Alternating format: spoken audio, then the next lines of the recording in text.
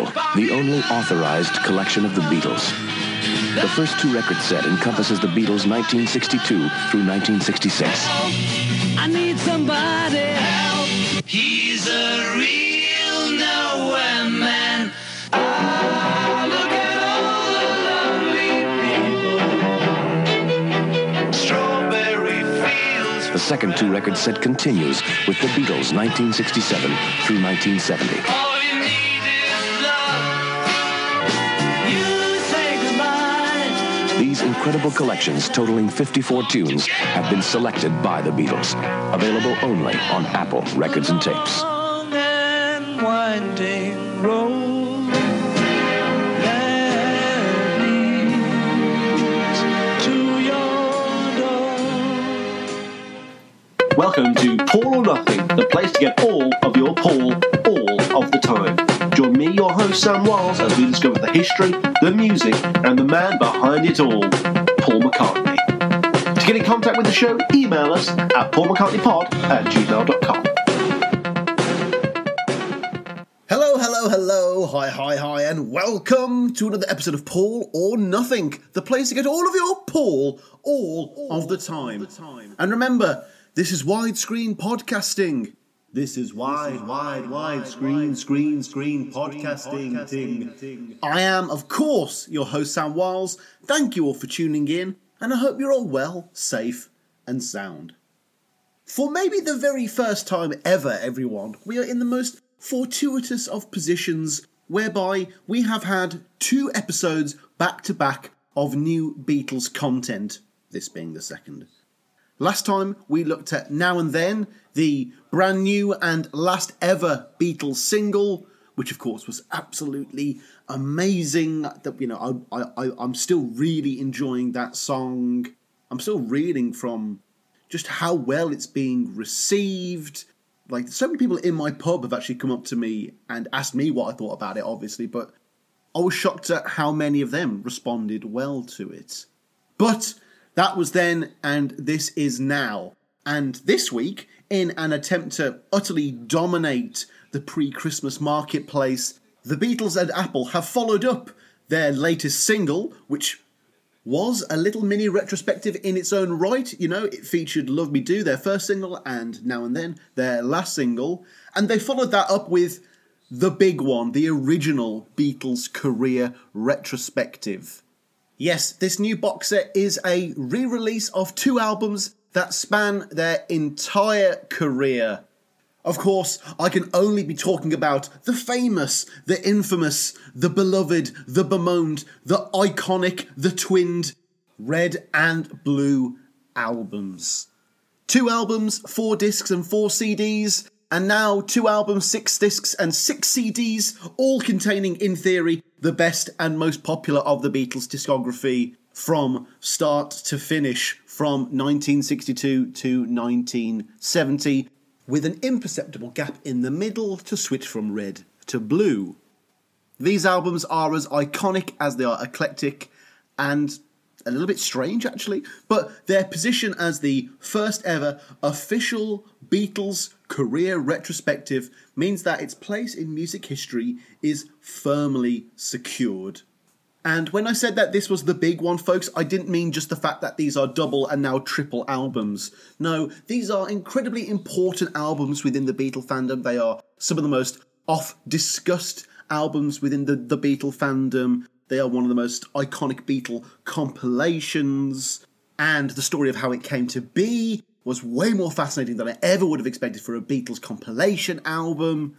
You know, there's just so much to discuss here. And so, yeah, you know what, Sam, cut to the chase. Being that this is the second consecutive 2023 Beatles release in a row, we're going to stick to last week's format. As per, I'm going to go through the backstory behind the original Red and Blue albums, their creation, their initial reception, their legacy, impact, artwork, all the usual and hopefully somewhat interesting stuff. And then later on, once we're all caught up, I'm going to be reviewing and detailing the new Red and Blue box set release, aka the 2023 edition. We'll talk about the song choice, how it compares to older editions, new changes, variations, what I think of it, the whole shebang. You know the drill. Nice and simple, easy peasy. Let's crack on with the show. Can't buy me love.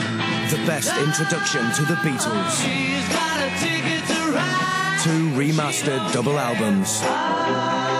The Red Album, 62 to 66. I'm going to. The Blue Album, 67 to 70. The Red Album and the Blue Album, remastered. From the Beatles. So, first of all, let's quickly ask, what are these so-called Red and Blue albums anyway? I don't remember them being in the original Beatles 12. And I know a lot of you are probably going to know the answer to this already, but it never hurts to do a little bit of revision now, does it? Originally released in 1973, the Beatles' Red and Blue albums are 2 compilation double LPs that contain the band's entire recording history, in theory. The Red Album covers their early years, from Love Me Do all the way up to and including Revolver, and predictably, the Blue Album covers their latter years, beginning with Strawberry Fields and ending with Let It Be. Together, they add up to a whopping 54 songs, which in total is more than a quarter of their entire discography as a band.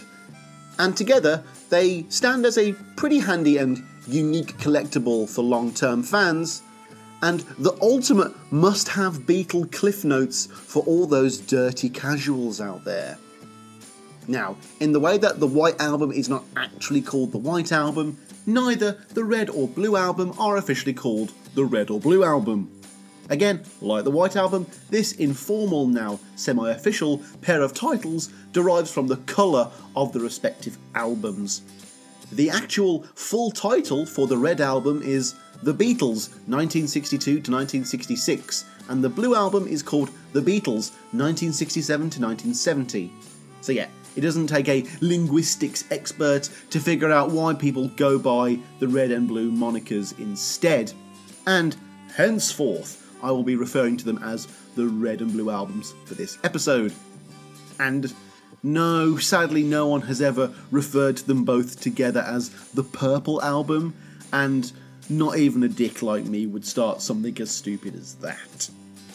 The cool thing about the Red and Blue albums conceptually is that up until this point there was no official career-spanning greatest hits album whilst they were still together as a band, making it the quote-unquote first of its kind, sort of, but again we'll get to that later.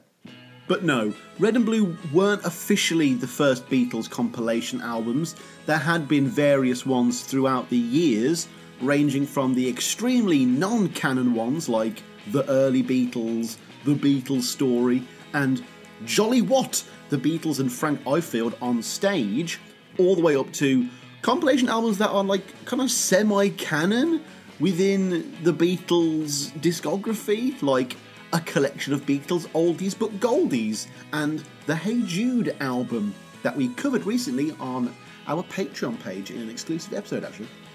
But anyway, all of these early Beatle compilation albums were still unstandardized as fuck and were very limited to regional areas. You know, there was never a mass market worldwide Beatles official compilation. And so Apple definitely saw a gap in the market there. Like all compilation albums, what these were designed to do was to make a shed load of money out of previously recorded material. It really is meant to be money for old rope at this point, and boy oh boy did the public buy a lot of that old rope. Being released at the height of the Beatles' post-breakup popularity, all 4 ex-members of the band were enjoying lucrative solo careers and topping the charts the world over. And hey, people were still hopeful that these guys might get back together, and so the public were literally frothing at the mouth for something to wet their beak or allow them to let off some of that Beatles steam. And when they were finally able to get their hands on the Red and Blue albums, people went crazy. Not Beatlemania, but a slither of it was certainly present. And how did that impact sales? How well did this album do? Well, folks, after the dual release on the 2nd of April 1973, yes, they did release both albums on the same day originally as well, not just subsequently.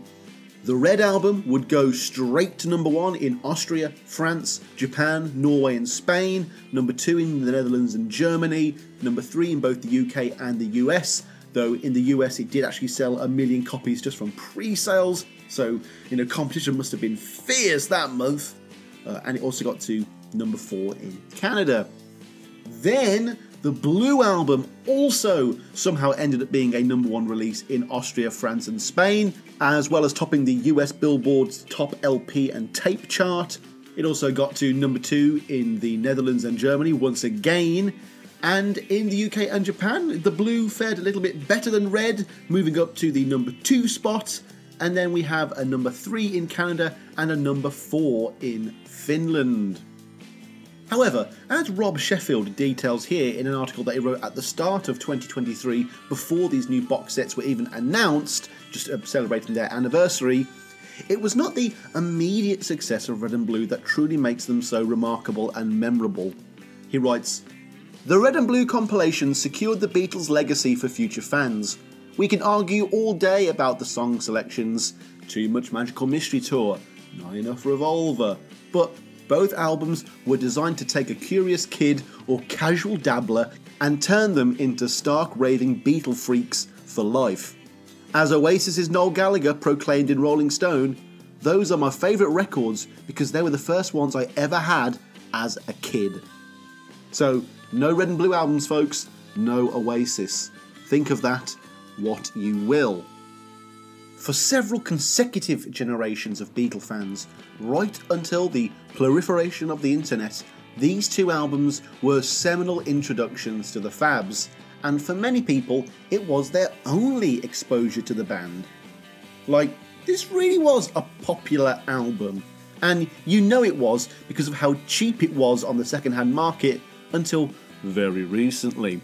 But yeah, it was so popular that even if you asked people of a certain age, especially ones who aren't Beatle fans, and you talk to them about Red and Blue, not only will they recognise it and be able to describe it to you, but they will either have heard it or definitely know someone who owns it.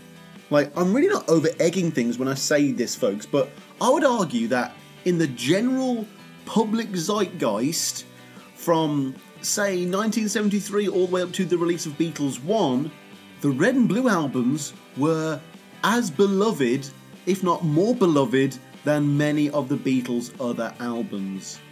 To Joe Bloggs and John Doe, these are way more important than things like Rubber Soul, or With the Beatles, or Yellow Submarine, or Let It Be. These things aren't in the zeitgeist in that way, but people know about Red and Blue.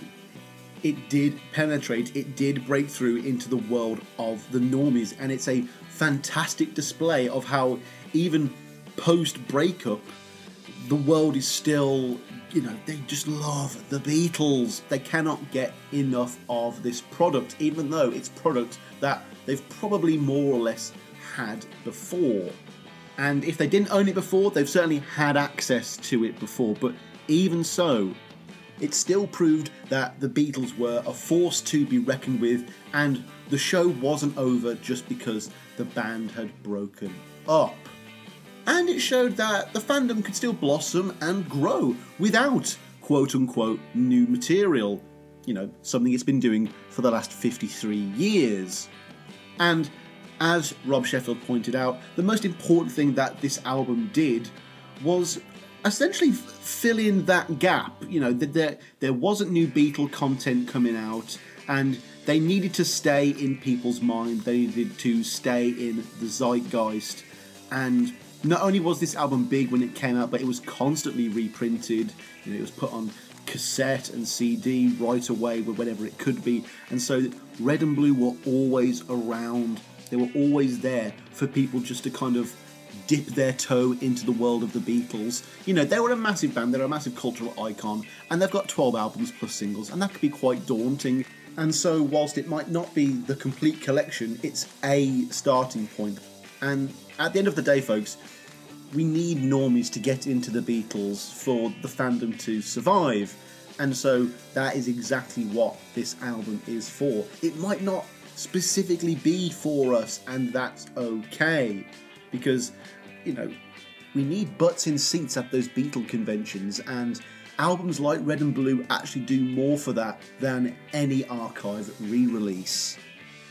And let's face it, everyone, my demographic is 45 to 60 year olds for the most part, and that's right in the age bracket where the Red and Blue albums would have been informative for all of you in a way that I will never truly understand.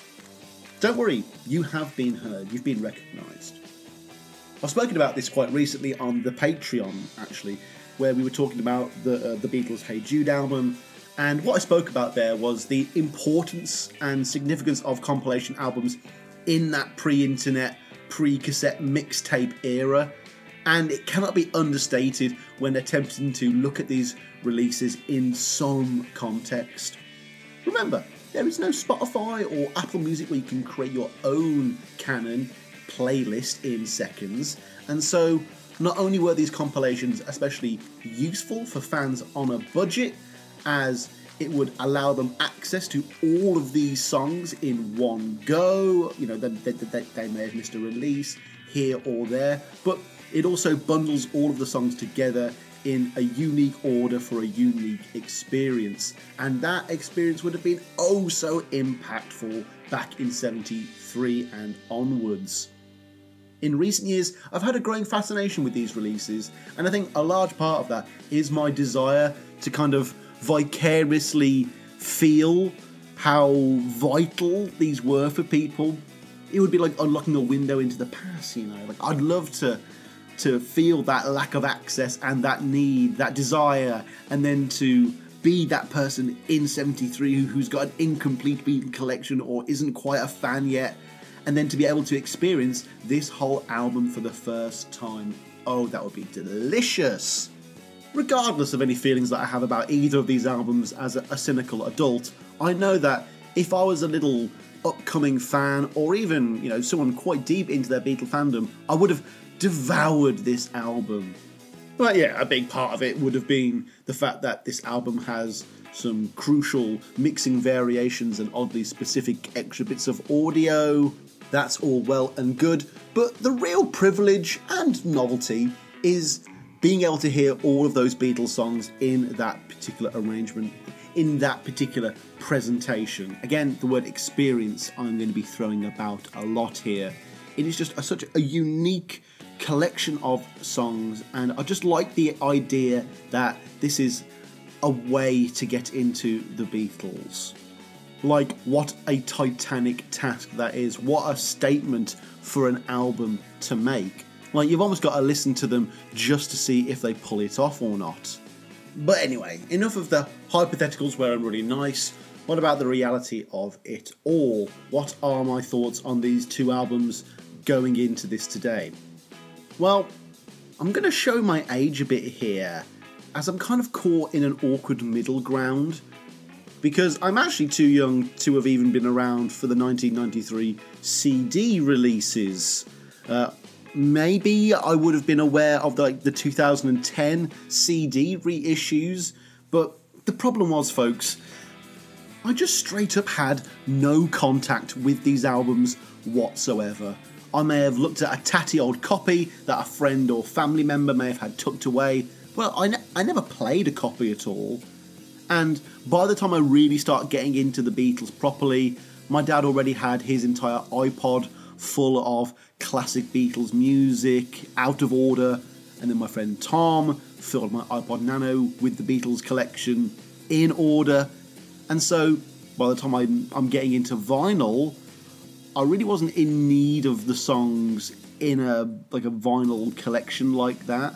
You know, I had the discography, the majority of the discography on vinyl, so I had all the songs there, and I had the whole discography digitally. The track listings that I did see didn't stir me whatsoever, and I could make my own playlists on my iPod, and by this time anyway, the Red and Blue were perfectly standardized, and so, you know, there's no songs that I don't already have access to, and there's no unique takes or mixes or anything, so there really wasn't anything to make me buy it on vinyl or CD. And it wasn't until this 2023 box set came out that I actually picked up a copy of either Red or Blue. Or listened to either of them in full, actually. This is how virginal this episode is. And folks, after all of that, what I'm trying to say, what I'm trying to get to is... I was just born too late. I was born too late to ever truly appreciate the Red and Blue experience. No matter how hard I try, no matter how much I want to vicariously feel what you guys felt, I just never am. Outside of these new 2023 sets, the Red and Blue albums have offered me nothing and really will offer me nothing. And yet, I'm still drawn to them. I think they're really, really cool.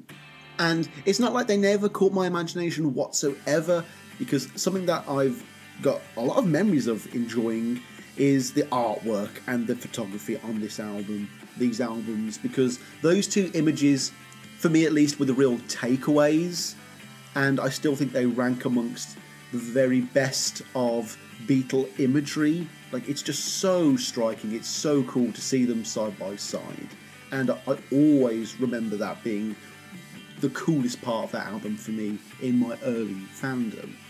So when I found out that there was going to be a 2023 re-release, remaster, remix thingy-mabob, whatever you want to call it, of these albums, I was a little hesitant to get all that excited. And this brings me back to what I thought was going to be the key issue going into these 2023 re-releases, and with all compilation albums in the modern era, really.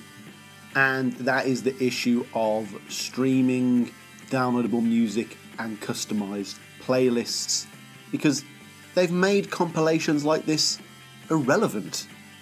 Like, we can all appreciate the fact that these albums were important back in the day, but why the hell would Apple be re-releasing them to a world where even the oldest members of society are streaming their own personalized playlists? I mean, it would be different if maybe this was rarities or anthology, whereby there are some unique takes or mixes of the song. Like, I don't mean like updated 2023 mixes, but I mean like a different take or something equally as out there, I guess. But if it's just the songs that we're going to have on the regular albums and on the regular archive re-releases, then why do you need this particular compilation outside of just buying it out of brand loyalty? Well, yeah, it's always nice to have these songs presented in a new way, in a new order, but again, it's nothing that you can't access and make yourself, or, as in the case with most people, with their own opinions, make it better and to your own tastes. So, initially I was sceptical as to whether I was even going to be purchasing this set at all, but as we know by now, Apple is well versed in how to resell the same content every few years by offering something slightly new, and thus this re-release was no different. I mean, fair play, and credit where credit is due to Apple Core, because they actually did make me care about and genuinely get excited for buying copies of 2 double albums that before I had little to no interest in buying at all. And they weren't cheap either. So how exactly did they do it? How did they con me? Well, first of all, like the rest of the Beatles discography, whenever it's re-released, the Red and the Blue albums are another great excuse to update a song or two, or even a whole boatload of them at once to bring them up to date to the current music standards. In '93, both albums were re-released on CD. They were cleaned up a lot there. It was a big selling point then, and it was also a selling point in 2010 where they were cleaned up even more so. And now, with these 2023 re-releases, we have all of this new machine-assisted learning / MAL AI technology involved. This means that all of the songs that did not have a new mix, i.e. one that was part of an archive re-release, well, they were going to get the new MAL AI treatment. This meant that any song that had not already had an archive re-release mix, like most of the Red album for example, they would get brand new mixes to the quality that we saw in both Peter Jackson's The Beatles Get Back and the Revolver set. So already going into this album, around half, if not more, of the content was going to be brand new 2023 high-tech mixes with all of that machine learning separation and demixing, and just that alone for any Beatles song, no matter where it comes in the timeline, is straight up exciting. But if we're going to expand on that a little, because most of these new mixes would have been the early material, because the early material hasn't had archive re-releases, well then that would mean that this album is essentially a taster, a starter, and a amuse-bouche for possible future archive re-releases. You know, we've only got up to Revolver so far, and so the prospect of hearing Girl or Please Please Me to that level of audio fidelity was always going to make me pick up a copy. And let's even expand further. These archive re-releases might not happen. You know, we might not get Please Please Me to Rubber Soul. And so the prospect of this potentially being the only place where I could hear a 2023 demixed version of Girl or Please Please Me further cemented my decision to buy it. And, you know, expanding on the expansion, all of the Beatles archive re-releases that we've seen so far have featured at least one or two unique editing or mixing choices within the album somewhere, be they big changes like on the Sgt. Pepper one, or small ones like on the White Album. But still, that's always a tantalising prospect for losers such as myself.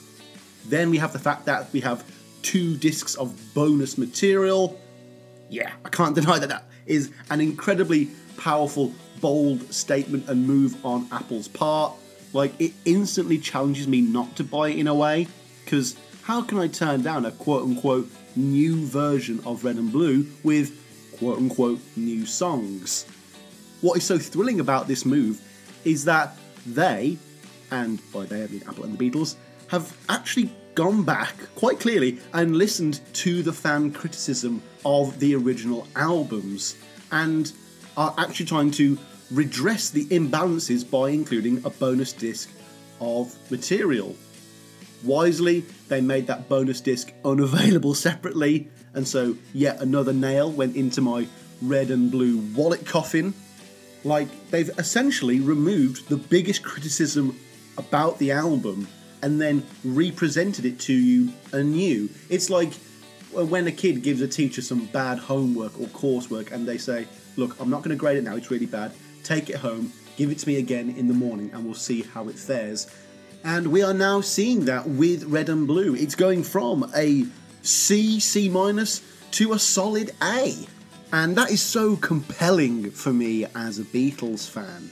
Like, you all know that I am obsessed and spend far too much time musing over what if albums and stuff like that. And now, after, 50 years of people wondering about what we could have done about the Red Album, what we could have done about the Blue Album, sans Now and Then, Apple has come out now and basically said, these are all the songs that would have gone on had, certain parties not been involved. Of course, there was all the hype around Now and Then, and that certainly helped tip the scale with me buying this, because literally I was already on the Beatles web store to buy Now and Then, and right next to it was this box set, and there was definitely a, oh well, while I'm here, element to it all. And finally, I must confess to the shallowest of reasons as to why I bought this particular box set, and it's because of the coloured vinyl. The Red Album has red vinyl, the Blue Album has blue vinyl. Need I explain any further? So yeah, in quite a short span of time, I went from a real doubting Thomas to being actually quite hyped for this release. I was hoping that this would be the chance for me to finally get Red and Blue, and if I didn't, then at least I'd have some cool vinyls and some hopefully witty hot takes to walk away with for this episode. But still, what is so nice is that I was truly able to go into these albums with the best frame of mind. I was prepared to not be boorish and pessimistic and meet the material on its own level. And of course, this was the best way for me to experience the album. And before we start the hard, cold facts section of this episode, let me just say thank you to Apple.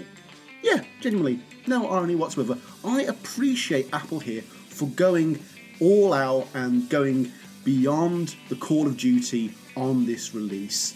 Because if this was just a straight up new mix in the vein of the archive re-releases that came out before Get Back and the Mal AI software, then I would just not have given a shit. In the way that the best remakes expand upon a movie, this re-release has expanded upon the original Red and Blue, both in terms of its track listing and its audio fidelity. And thank God it did, because it got me to buy the album, and I ended up having an incredible Beatle-based experience with it. Anywho, that was my brief introduction to the basics of the Red and Blue albums, as well as some of my thoughts going into this release / these releases in 2023. And now that we're done with the pleasantries and my own waffling is done, we can now focus on the facts as we move into the backstory and the history behind these two colour-coded compilations. Let's roll.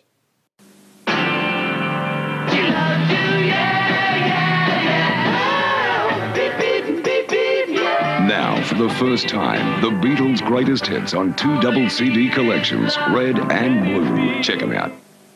Right, on to the backstory, and I can hear a lot of you out there being audibly bemused by even the very concept of a compilation albums, having a substantial backstory at all is ludicrous, right?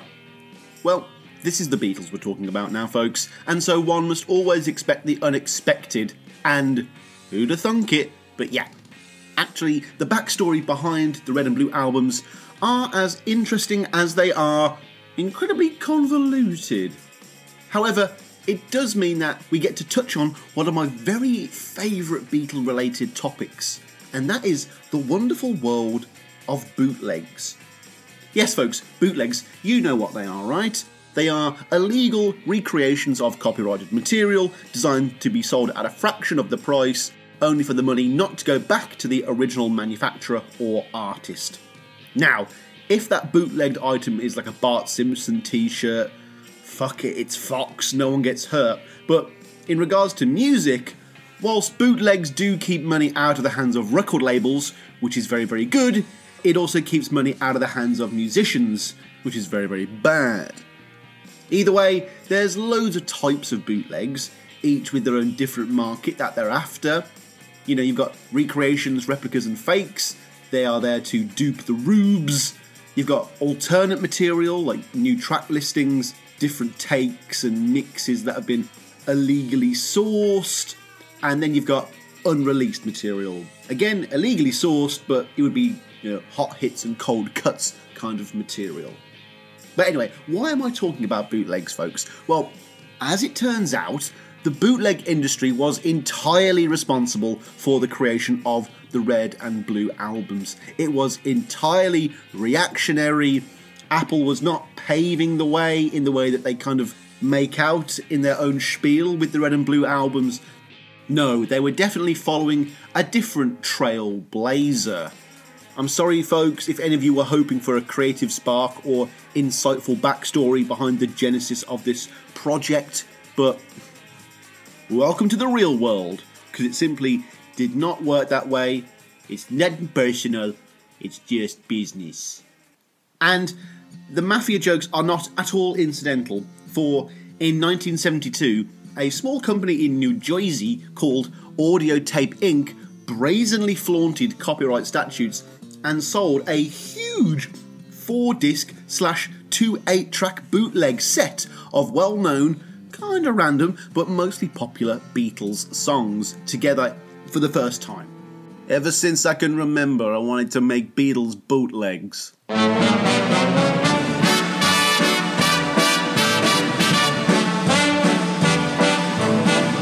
I know I'd go from rags to riches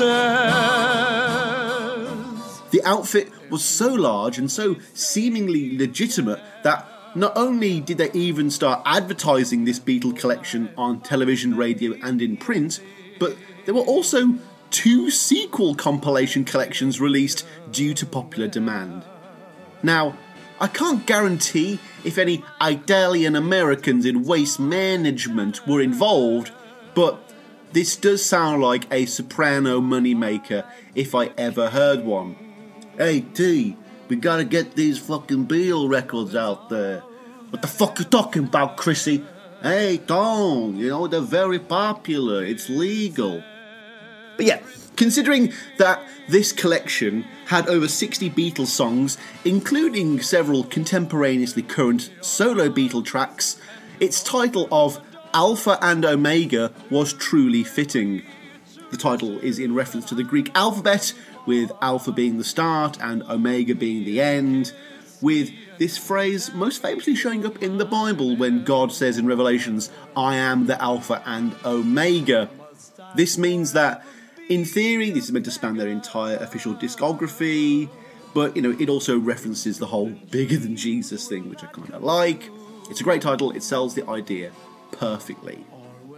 And on these albums, the tracks themselves were arranged more or less in alphabetical order, though some were mixed around just so they would fit on the disc.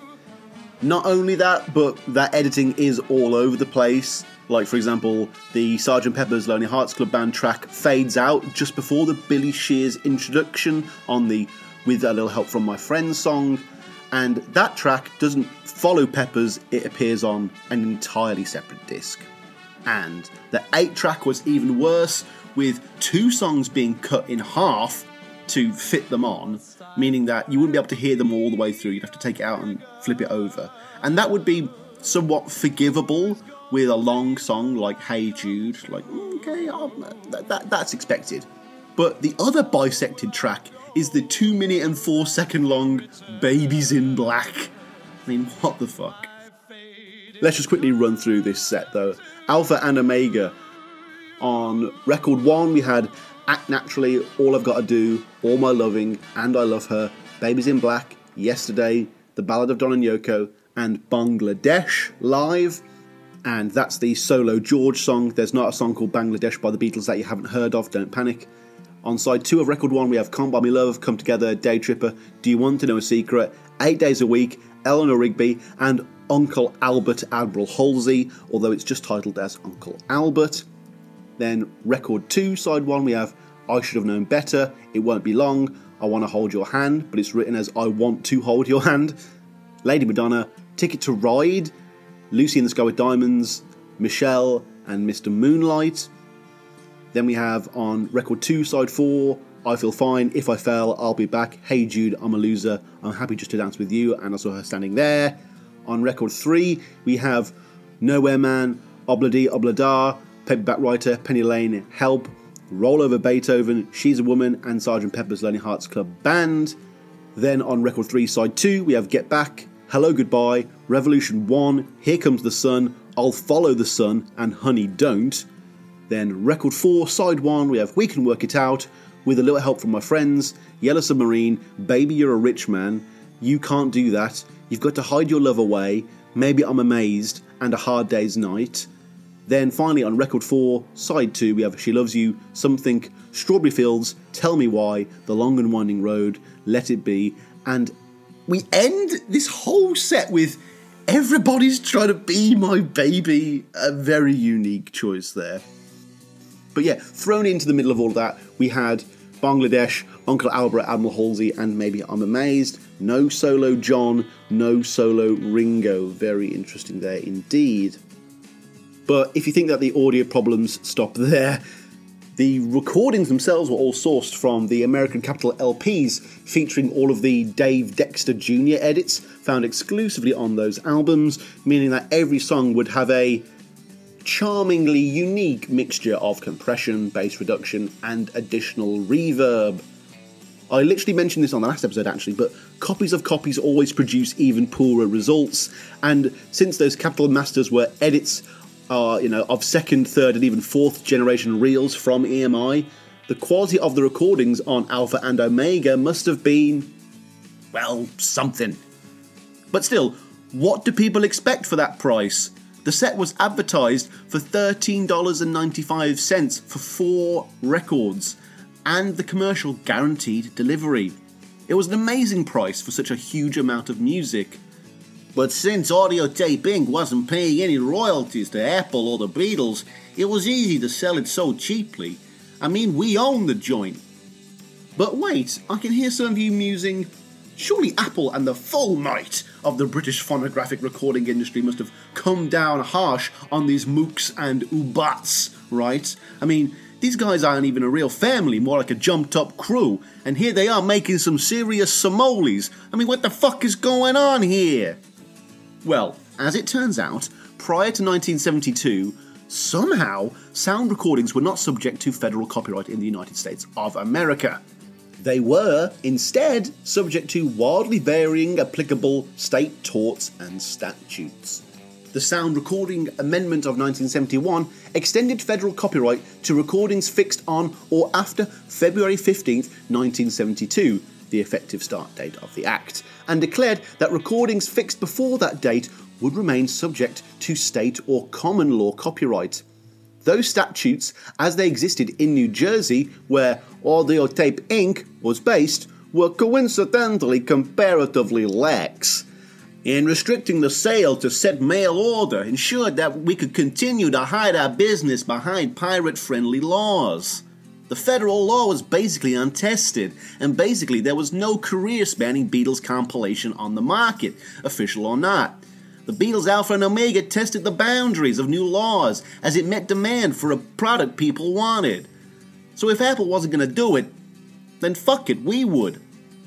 Well, considering that Apple has more lawyers than an entire law firm, it shouldn't be a surprise to find out that they were likely not being inactive or stupid with this whole Alpha and Omega thing, but were instead biding their time until it was legally apt to strike with true ferocity. And that time to strike would come one day later. On February 16th, Beatles manager Alan Klein filed a lawsuit on behalf of George Harrison, Capitol Records and Apple Records against Audiotapes Inc., ABC and various other local affiliates who had aired the commercials for $15 million in damages and to end the sales and distribution of the set immediately.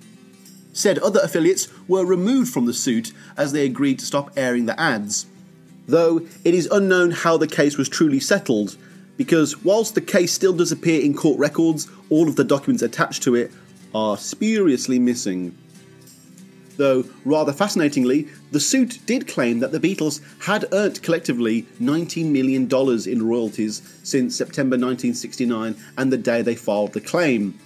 So yeah, it's not like they weren't making any money and Audiotape Inc. were taking it all from them, but it did prove how valuable their market share was and how vital it was to protect it. Of course, we do need to point out that the fracas surrounding this release also directly parallels McCartney's own bootleg woes in regards to the release of Wings Over America, because that album was also created as a direct response to a very popular multi-disc bootleg. Though I'm not sure if Alpha and Omega ever came with coloured vinyl though. It's also a shame that none of the hot hits and cold cuts projects were ever spurred into creation as a response to all of the bootlegs surrounding that project, but alas, 'twas not meant to be. Alright, is everyone thoroughly depressed enough at the state of affairs here? Like, not only do we have a bunch of grubby bootleggers on one end, but we have a bunch of greedy money men at Apple on the other, with no artistic merit or flair to be seen. Like, it's not like any of the ex-Beatles had a burning desire to do this album, and seemingly the only innovations here are Apple's and EMI's ability to see a moneymaker, savage their competitors, and make a quick buck. And when I say quick buck, I truly mean it. Because once the whole Alpha and Omega thing was settled, it really highlighted and identified something for Apple.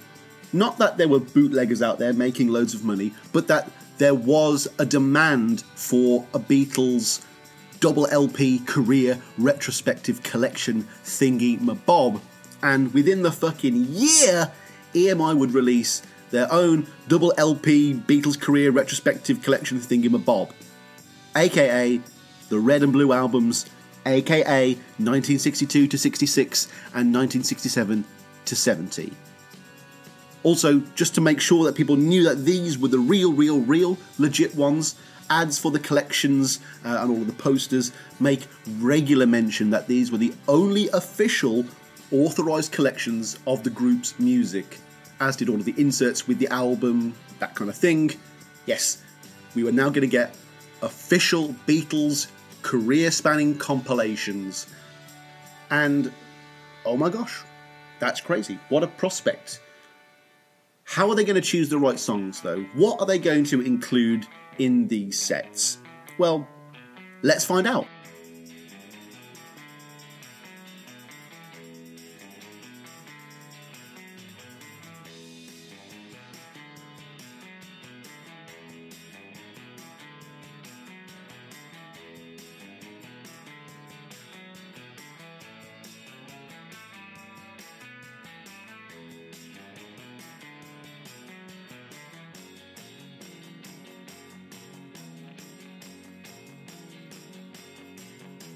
So, it goes without saying that these are Beatles albums, right?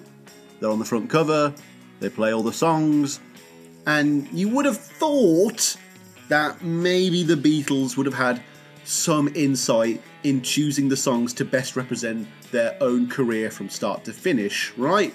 Wrong! You were incredibly wrong, you fool! No, the person in charge of selecting the songs for Red and Blue was the man who spearheaded the lawsuit with Audio Tapes Inc. in the first place, the Beatles' then manager, Alan Klein. The most feared promoter in the world, Ron Klein.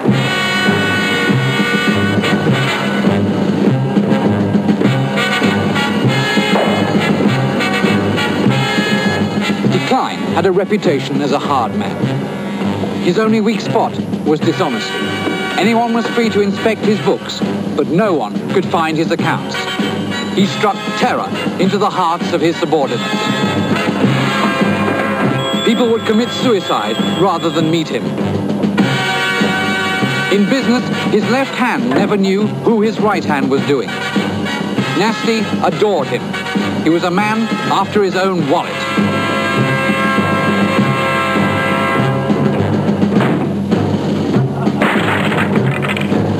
Klein promised the Ruttles that if they let him take care of their royalties, they would never have to worry about money again.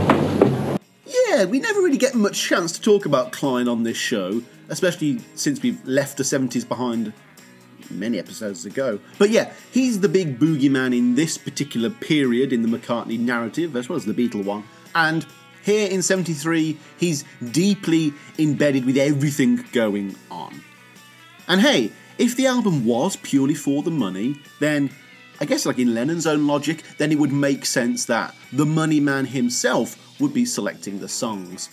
And hey, he's their manager, so it's not like he's going to make any decisions that would ultimately hurt the album in the long run in the pursuit of the short term, right?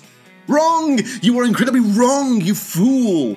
No, Klein had a bucket load of brilliant ideas for this album, and by brilliant, I mean financially beneficial, because there does not seem to be a single possible potential opportunity that Klein did not exploit in some way.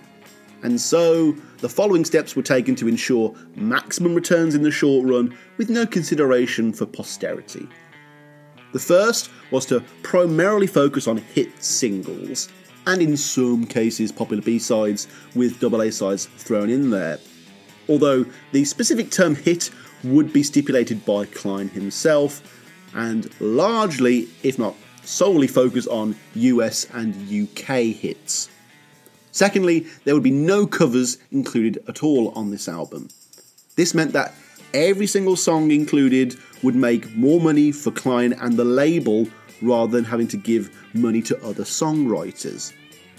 Then we have the general quote-unquote rule concepts around the album that aren't really rules, but they're part of the overall plan, and I will take them into consideration, especially when putting together wish lists. Obviously, the discography is going to be broken down into 2 double albums or 4 discs, one for their first 4 years and one for their last 4 years. There's a nice even split there. There was going to be no minimum or maximum requirement for each album singer or songwriter to be represented. You know, this wasn't going to be one of those sets where it's 3 Paul, 3 John, 1 George, 1 Ringo, 3 Paul, 3 John, 1 George, 1 Ringo. They were just going to go for the hits and the popular songs that weren't covers. Then we get a divergence from the Alpha and Omega sets, as no solo material would be used in this collection, and that really does make sense actually, because that would be a rights nightmare. And this is a Beatles set, not a solo Beatles set. The album would also be sequenced in true chronological order of release, so things like Get Back and Don't Let Me Down would appear way before the Let It Be album, as they should. Also, there would be album tracks included, but only where necessary to fill up time appropriately and make certain other songs make sense. Like, you can't have With a Little Help from My Friends without Sgt. Pepper's Lonely Hearts Club Band. You know what I mean. Now, these general rules would have several side effects that, even if Klein was aware of, he didn't care enough to remedy. The first and most glaring issue caused here is the fact that all of Ringo and George's early appearances were not on singles and were largely covers. That means that on the Red album, George has no lead vocal whatsoever, and Ringo is limited only to Yellow Submarine, the album closer. Then there is the idea that a large majority of the Beatles' best material was never released as a single. This means huge swathes of their career is at unfair risk of being sidelined because they were not, nor never could be, a quote-unquote hit. This also matters for covers too. Like, it doesn't matter for tracks like Mr. Moonlight or Dizzy Miss Lizzy, but for songs like Twist and Shout, Roll Over Beethoven, and Long Tall Sally, it is. Suddenly, we're now cutting out major parts of the Fab's early career. Also, the chronological aspect of this album also makes sequencing quite difficult, in the sense that you're having to go with history rather than maybe what flows naturally or makes for a better experience. But by far, the biggest issue that we come to with this album, the one that is most oft discussed whenever it comes up, is the issue of fair representation across the albums. I mean, that's the thing that always kind of put me off this collection in the first place. Not only is there no attempt to give somewhat of an even spread of their career in this career retrospective, but even its own inconsistencies are inconsistent. I mean, let's just break down the numbers here for a second. Please Please Me has 3 songs, 2 of which are single A-sides. With the Beatles has only 1 song, which was a non-UK single. A Hard Day's Night, again, only has 3 songs, 2 of which were singles. Beatles for Sale has only 1 song, a single. Help has 4 tracks, a little better, 3 of them are singles. Rubber Soul, for some reason, gets 6 songs, 5 of which for some reason are album tracks with only 1 single in Nowhere Man, although Michelle and Girl and maybe even Drive My Car were like European releases somewhere. But again, these albums focus on the US and UK canons. Then we come to Revolver, which controversially only has 2 songs on this career retrospective. The double A-side single is the only thing included, that is Eleanor Rigby and Yellow Submarine, with none of the album's defining traits being represented at all. Rather predictably, Sgt. Pepper has a fair representation with 4 songs, and it is worth noting again that none of these are singles because it's Sgt. Pepper. Then the Magical Mystery Tour EP has a total of 3 tracks, or 4 depending on how you count Hello Goodbye. Then, in another of Klein's widely lamented controversial moves, the 30/31 songs on the White Album gets pared down to just 3 songs, none of which were singles. Then on Yellow Submarine, we get absolutely bupkis. Then with Let It Be, we have 3 songs, 2 of which were proper singles, and the other one was a re-recording of a previous single for the World Wildlife Foundation. And for Abbey Road, we get 4 songs, one of which was a single. In terms of the single album divide, Disc 1 has no album tracks on either side. Disc 2, side 1 has 3 album tracks. Disc 2, side 2 has another 3. Disc 3, side 1 has all 4 of the Pepper ones. Disc 3, side 2 has 1 album track again. Disc 4, side 1 has 3 album tracks, all from the White Album. And finally, Disc 4, side 2 has another 3. This means that only 17 songs across the collection weren't singles, leaving a total of 37 tracks that were. This leans, again, more towards this being a greatest hits than a true retrospective, but you could argue that it is hard not to do a greatest hits album when the Beatles have so many iconic hits. Anyway, let's move on to the original lineup for the Red and Blue albums. I'll blaze through them again as quick as I can.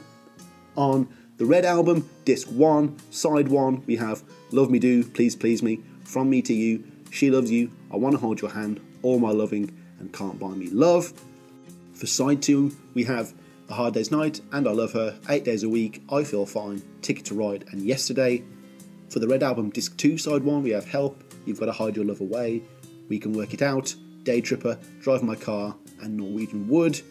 Then for Side 2, we have Nowhere Man, Michelle, In My Life, Girl, Paperback Writer, Eleanor Rigby, and Yellow Submarine. Then for the Blue Album, Disc 1, Side 1, we have Strawberry Fields Forever, Penny Lane, Sgt. Pepper's Lonely Hearts Club Band, With a Little Help from My Friends, Lucy in the Sky with Diamonds, A Day in the Life, and All You Need Is Love. For Side 2, we have I'm the Walrus, Hello Goodbye, The Fool on the Hill, Magical Mystery Tour, Lady Madonna, Hey Jude, and Revolution. Then for the Blue Album, Disc 2, Side 1, we have Back in the USSR, While My Guitar Gently Weeps, Obla-Dee Obla-Da, Get Back, Don't Let Me Down, The Ballad of John and Yoko, and Old Brown Shoe.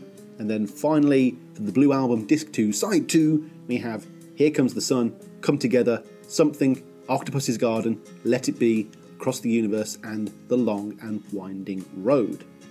Of course, as you heard there, if you did the maths in your head as you went along, the Red Album was and is still significantly shorter than the Blue Album. Now, we'll see this a lot with these albums, whereby Klein and later Apple are reluctant to take advantage of the fact that the Beatles' earlier career had shorter songs, aka by adding extra songs to make up for the time. I mean, again, let's just quickly blaze through this. The Red Album, Disc 1, Side 1, 15 minutes 30, then the other side is 15:25. Red Album, Disc 2, Side 1 is 14:09, and Side 2, moving more into the middle era, is 17 minutes 30 seconds. For the Blue Album, Disc 1, Side 1, 24 minutes 19 seconds. Side 2, 26 minutes 47.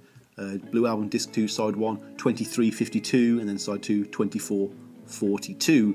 The numbers don't lie. Now, of course, we're all just going to accuse Apple of being stingy as per, but they do supposedly have their own logic, which was brought to the forefront when this album was re-released in the 90s. So when it was re-released in the 90s, it was 2 CDs in one clamshell box, and that made sense for the Blue Album because it's much longer. It's pushing 50 minutes for each one, but still, for the Red Album, they charged everyone the same price.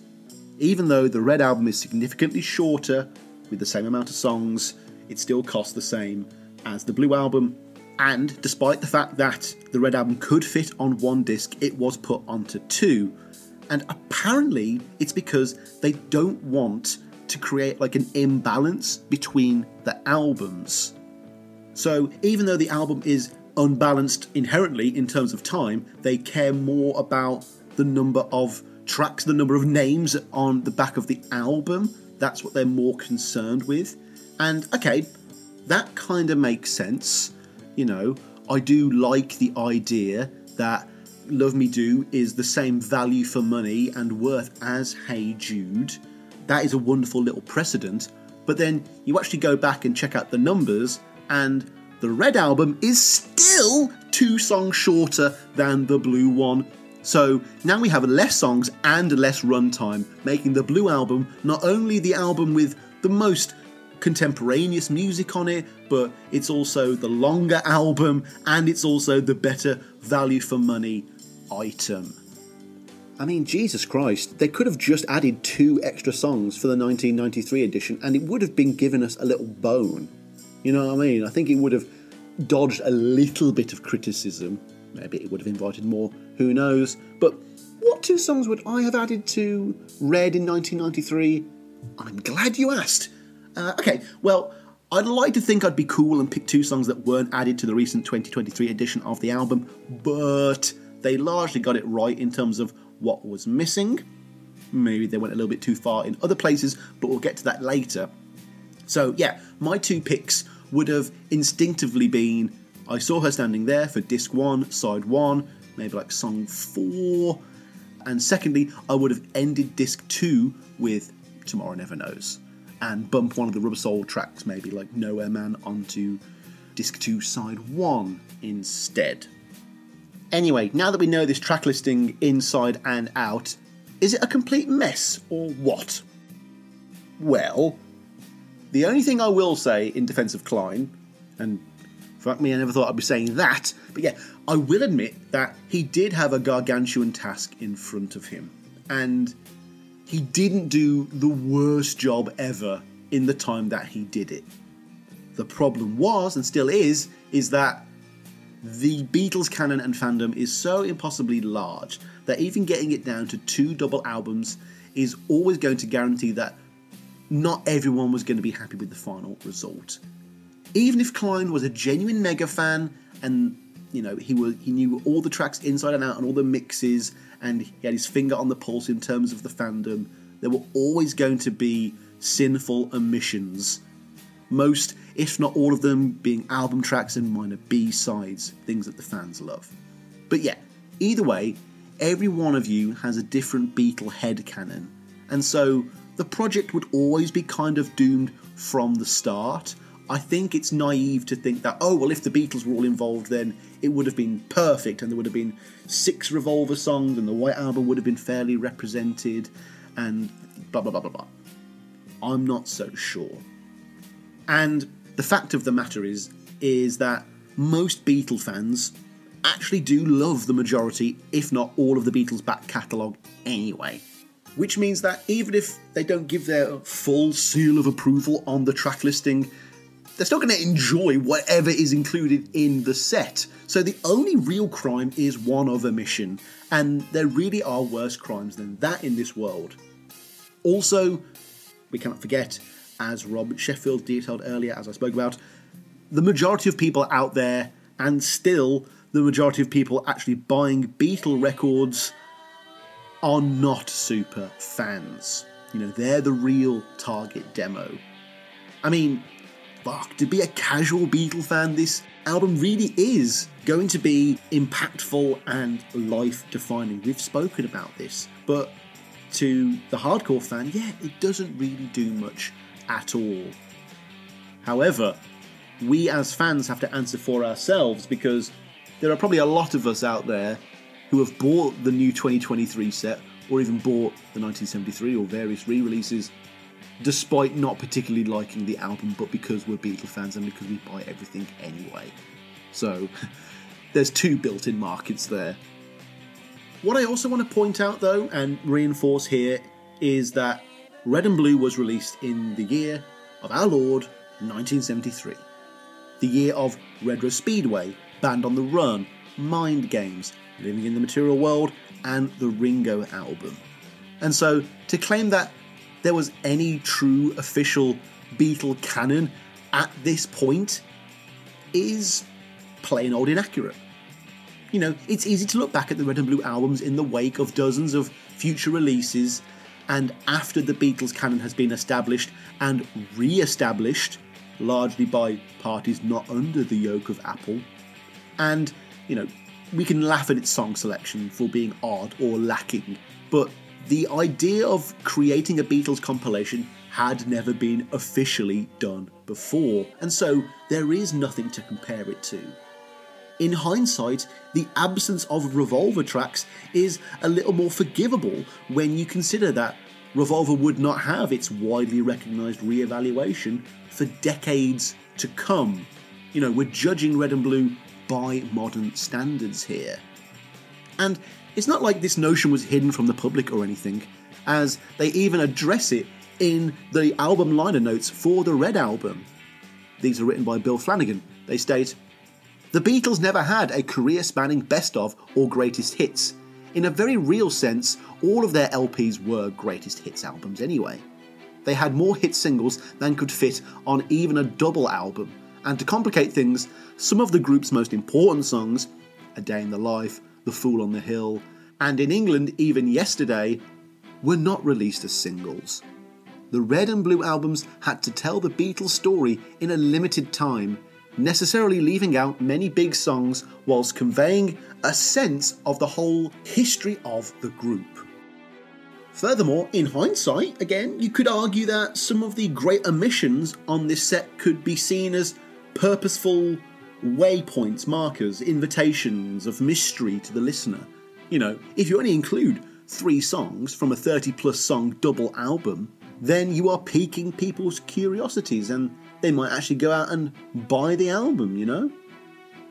Still, my final word on Klein is that, again, I can't believe I'm saying this, at least he did it and stuck to his guns. I personally think, in the long run, that his decision to use any rules at all for this selection, even if they were whack, was still better than no plan at all, which does give both double albums their own internal, warped sense of logic and cohesion. Like, the best way to put these albums into context, I guess, would be that they are the Gospels of the Beatles according to Alan Klein. These are his personal favourites, and this is his personal Spotify playlist. And because it is Klein, there is no difference between songs that were profitable and songs that were good. So, at the very least, what we get is a pure and consistent set of batshit crazy decisions. Also, like me, clearly Klein has a bit of a thing for Rubber Soul. Like, oh my god, so many album tracks. What the heck was going on here? Was he seeing it ahead into the future? Did he know the way things were going? Still, it's baffling that it is the most represented album on a Beatle compilation. Wow. On top of all of this, though, folks, creating any canon, any Beatle canon, any established set of opinions, be they good or bad ones, was always going to be a worthwhile endeavour. It was always going to be worth creating.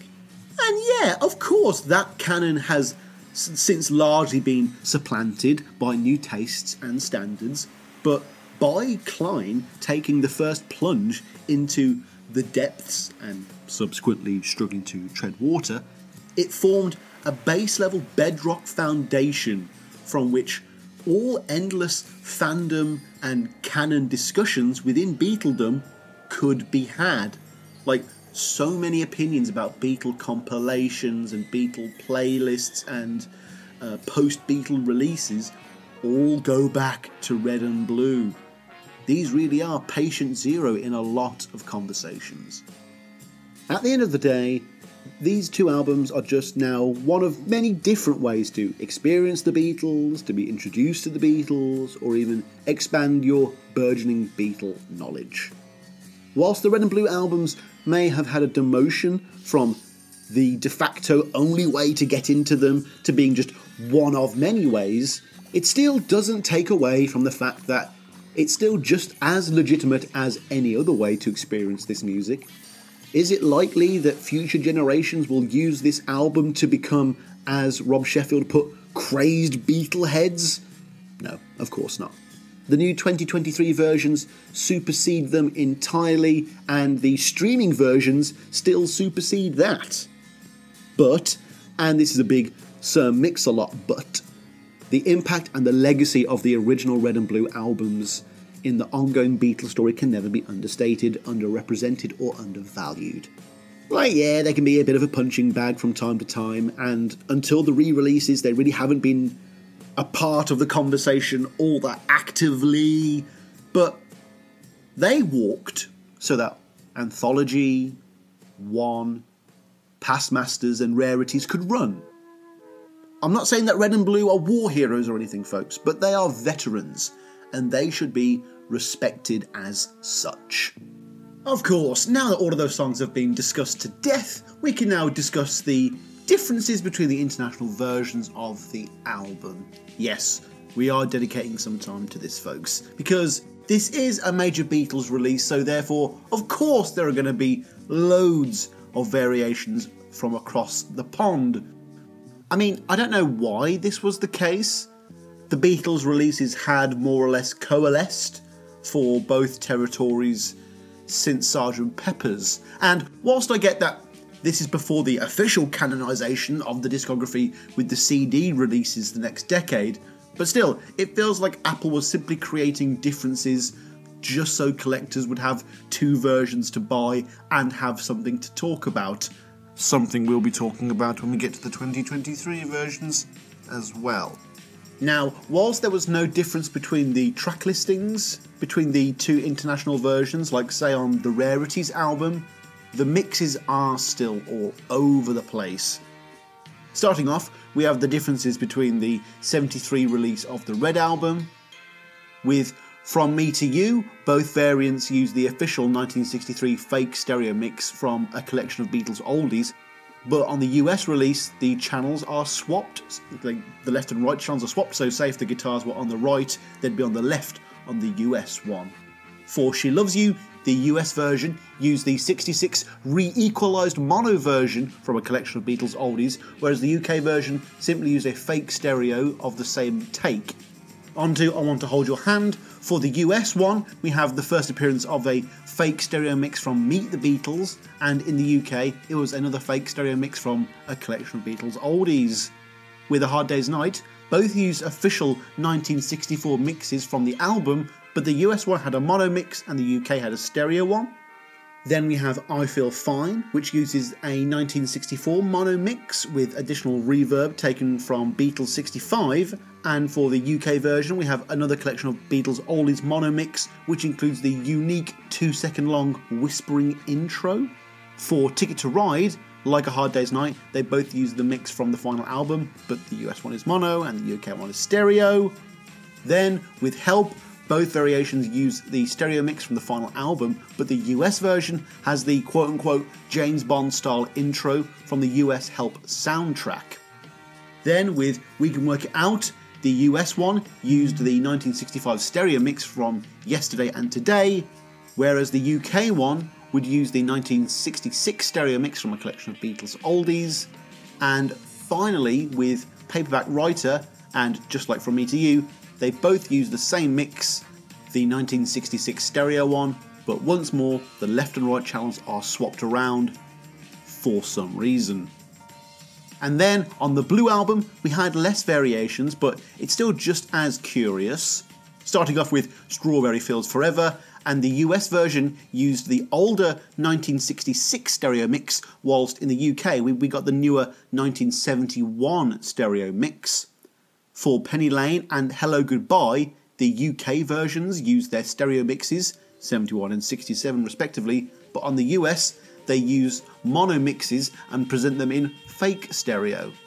Then, with A Day in the Life, I was under the assumption that it always included the clean mix, i.e. without the crossfade edit from Sgt. Pepper's Reprise, but no, the original vinyl releases on both sides of the pond featured the crossfade, and it wasn't the clean mix. Like, ugh, that is disgusting. And so it wouldn't be until the CD version that we got the quote-unquote clean mix, which is actually the one from the Imagine Films soundtrack album. For I'm the Walrus, they both use each country's own respective stereo mix, but the US intro is 4 beats long as opposed to the 6 beats on the UK one. For Get Back, they both use the superior George Martin produced single mix, though in the US album liner notes they incorrectly state it to be the album version. This is actually the single's album debut, funnily enough. And finally, and very interestingly indeed, for the Spanish edition of the Blue album, the Ballad of John and Yoko is replaced with One After 909. Why? Because the Ballad of John and Yoko was banned in Spain for its references to Gibraltar, the disputed territory in Spain that has England and Spain at each other's throats all the time. That was apparently so controversial that the One After 909, that classic, had to replace the Ballad of John and Yoko. A very odd choice indeed. I'm not sure why it wasn't like I've Got a Feeling or something like that. Anything else from Let It Be, but nope, One After 909. Very interesting indeed. And finally, when the Red and Blue albums were released again on CD, after the catalogue was standardised, there were again a couple of changes. The first 4 tracks on the CD release were in mono, the rest were all in stereo, all derived from original UK mixes. However, All My Loving, Can't Buy Me Love, A Hard Day's Night, and I Love Her, and 8 Days a Week all made their CD stereo debut with this release, all with mixes done in stereo back in '87. Also, any variations at this point were now officially stamped out, like the Whispering mix was removed from I Feel Fine, and the Bond intro was cut from Help. Though, apparently, the first wave of CDs also featured a supposed glitch that then had to be taken out of a future re-release when the standards were all brought up again. Apparently, the audio of Day Tripper drops out quicker than intended towards the end, and that wasn't actually fixed until 2010. So yeah, baby steps, folks. But yeah, those were all the variations I could find with all of the Red and Blue releases. And now, after I've done all of that, I just quickly want to discuss the matter of the other Beatles' involvement with these 2 albums, because it wasn't like its success or failure was entirely on Klein's shoulders, as everything would have to have been approved and vetted by the rest of the Beatles, and that is what you largely come across when doing some wider reading around these albums. But that really is it.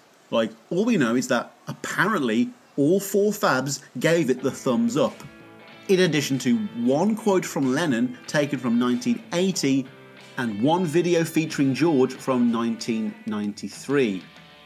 I can't find any quotes from Ringo or McCartney at all, literally nothing, and there are no quotes from Lennon or George around the time of release either, and the only opinions I can find on the album are from critics. But surely, if this album was so successful, then all 4 Beatles would have had something to say about it. But no. I mean, it kind of makes sense when you think about it, because it was only 3 years since their breakup. All 4 of the Fabs were doing more than well enough with their own solo careers, and were largely doing everything in their power to distance themselves from that band. We're certainly not getting all 4 of these guys in a room for a press conference about this album. I get that. No one wants to sit down with all 3 of their exes and reminisce about the good times so early after the big split, sure. But how were they all seemingly unavailable for comment along the lines of, yeah, it's good or yeah, it's bad? Is that too much to ask? Well, maybe.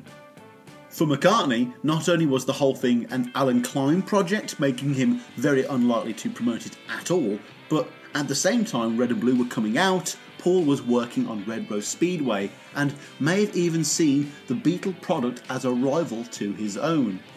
Ringo was over in America working on his iconic Ringo album, aka the album where the Beatles do kind of get back together on one album anyway, so he was probably unavailable.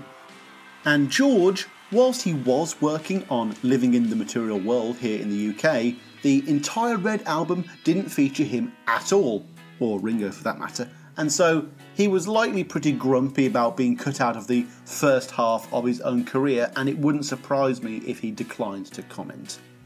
But what did John say on the matter? Well, as it turns out, Lennon, likely from being a little to a lot closer to Alan Klein, did have some sense of responsibility over the album and over the Beatles' legacy as a whole. And so he took a couple of measures to make sure that it measured up to the rest of Beatle product. And, in all fairness, if there was any Beatle who could have effectively pulled rank on Klein and told him what to do, it is John.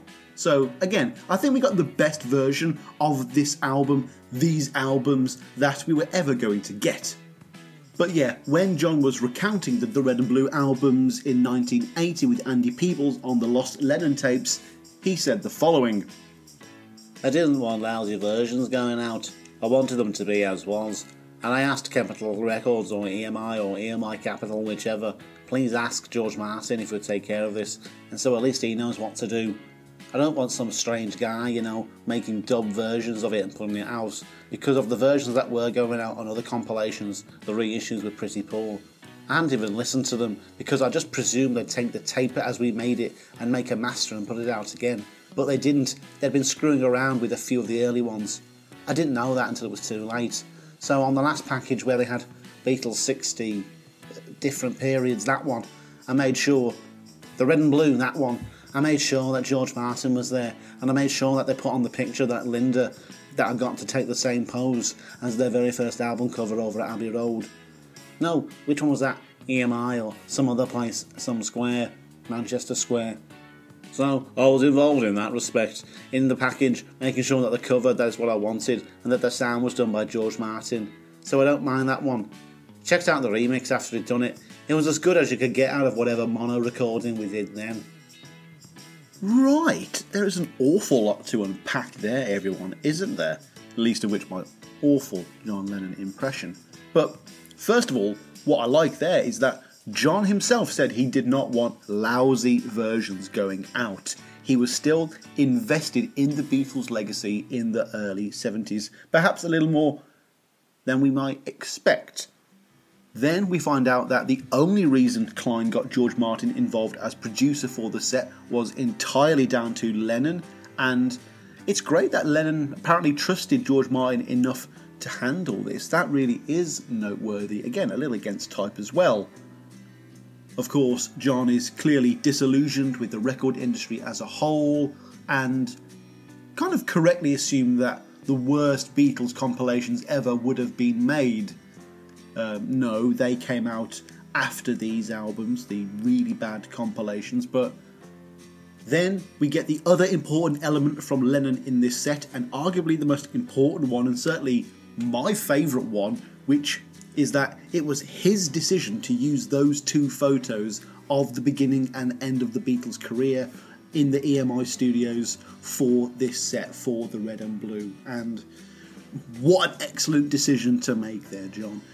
Clearly he had thought about that image since the Get Back sessions. It was on his mind, and when an opportunity came to use that photo and use that fantastic imagery, he seized it, and the results speak for themselves. Also, John is vehemently incorrect when he says that Linda McCartney took the second photo of the Beatles over the railing in the EMI building. That is a misremembrance of epic proportions. Also, we find out that John listened to the Red and Blue albums at least once after they came out, which is a nice touch as well. But yeah, clearly John was very involved in these two albums, at least compared to the other two Beatles. And, it's pretty cool to know that probably two of the most important aspects of why Red and Blue worked out and connected with people the way it did is because just 1/4 of the Beatles was putting in a minimal amount of effort. That's just how amazing they are. And again, that quote comes from the 1980 Lennon tapes with Andy Peebles, so it's not like John was rushing out there to let people know he was involved in these albums. It's nice to think that maybe there are other projects, up until his death, that John may have, in a kind of Machiavellian style, been pulling the strings on. Probably not, but you never know. Moving on to the only other Beatle involvement I could find with Red and Blue, and it would come 20 years later, with George Harrison attending the launch party for the 1993 remaster re-release of Red and Blue. I don't know how they got George there, I don't know how much they paid him or what they promised him. Clearly wheels were greased, and they got him in the building to say a few words. And when I say a few words, I mean a few words. The following that you're about to hear is a clip of George Harrison doing his bare minimum at this launch party to, check a box that he attended it and said some things. Let's hear the clip. Hello, folks. We're having a photographic session. A little bit. One. I'd like you to meet somebody that is much more important than any of us here. George Harrison. George, would you like to come through?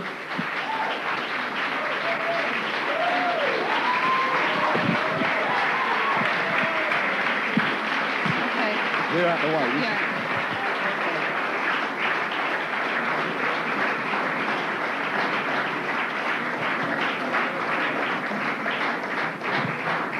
Hello, everybody, and thank you very much for coming. It's nice to see you all and see you're still interested in the Fab Four.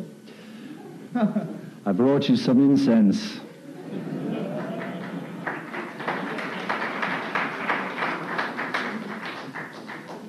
Lest we forget, all you need is love. We're just having a meeting. Thanks, George. Thanks, Mike. Great, thanks. This lady, Claire, escort you out. Many thanks to George for coming along.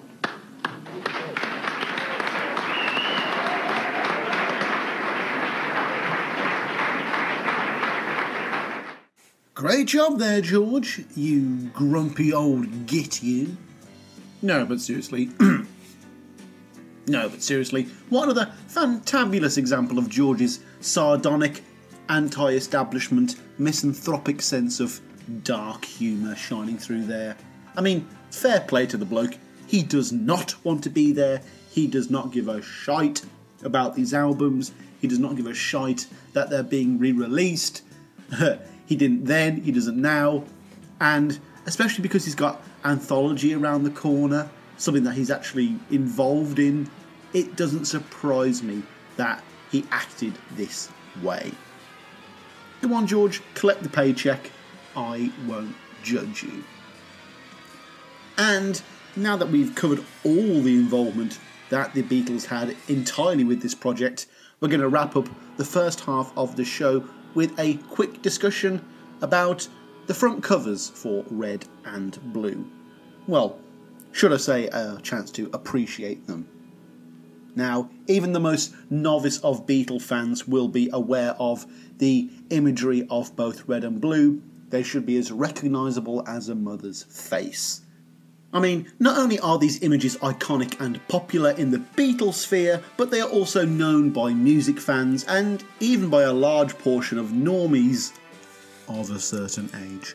But why is this? Why are these so iconic?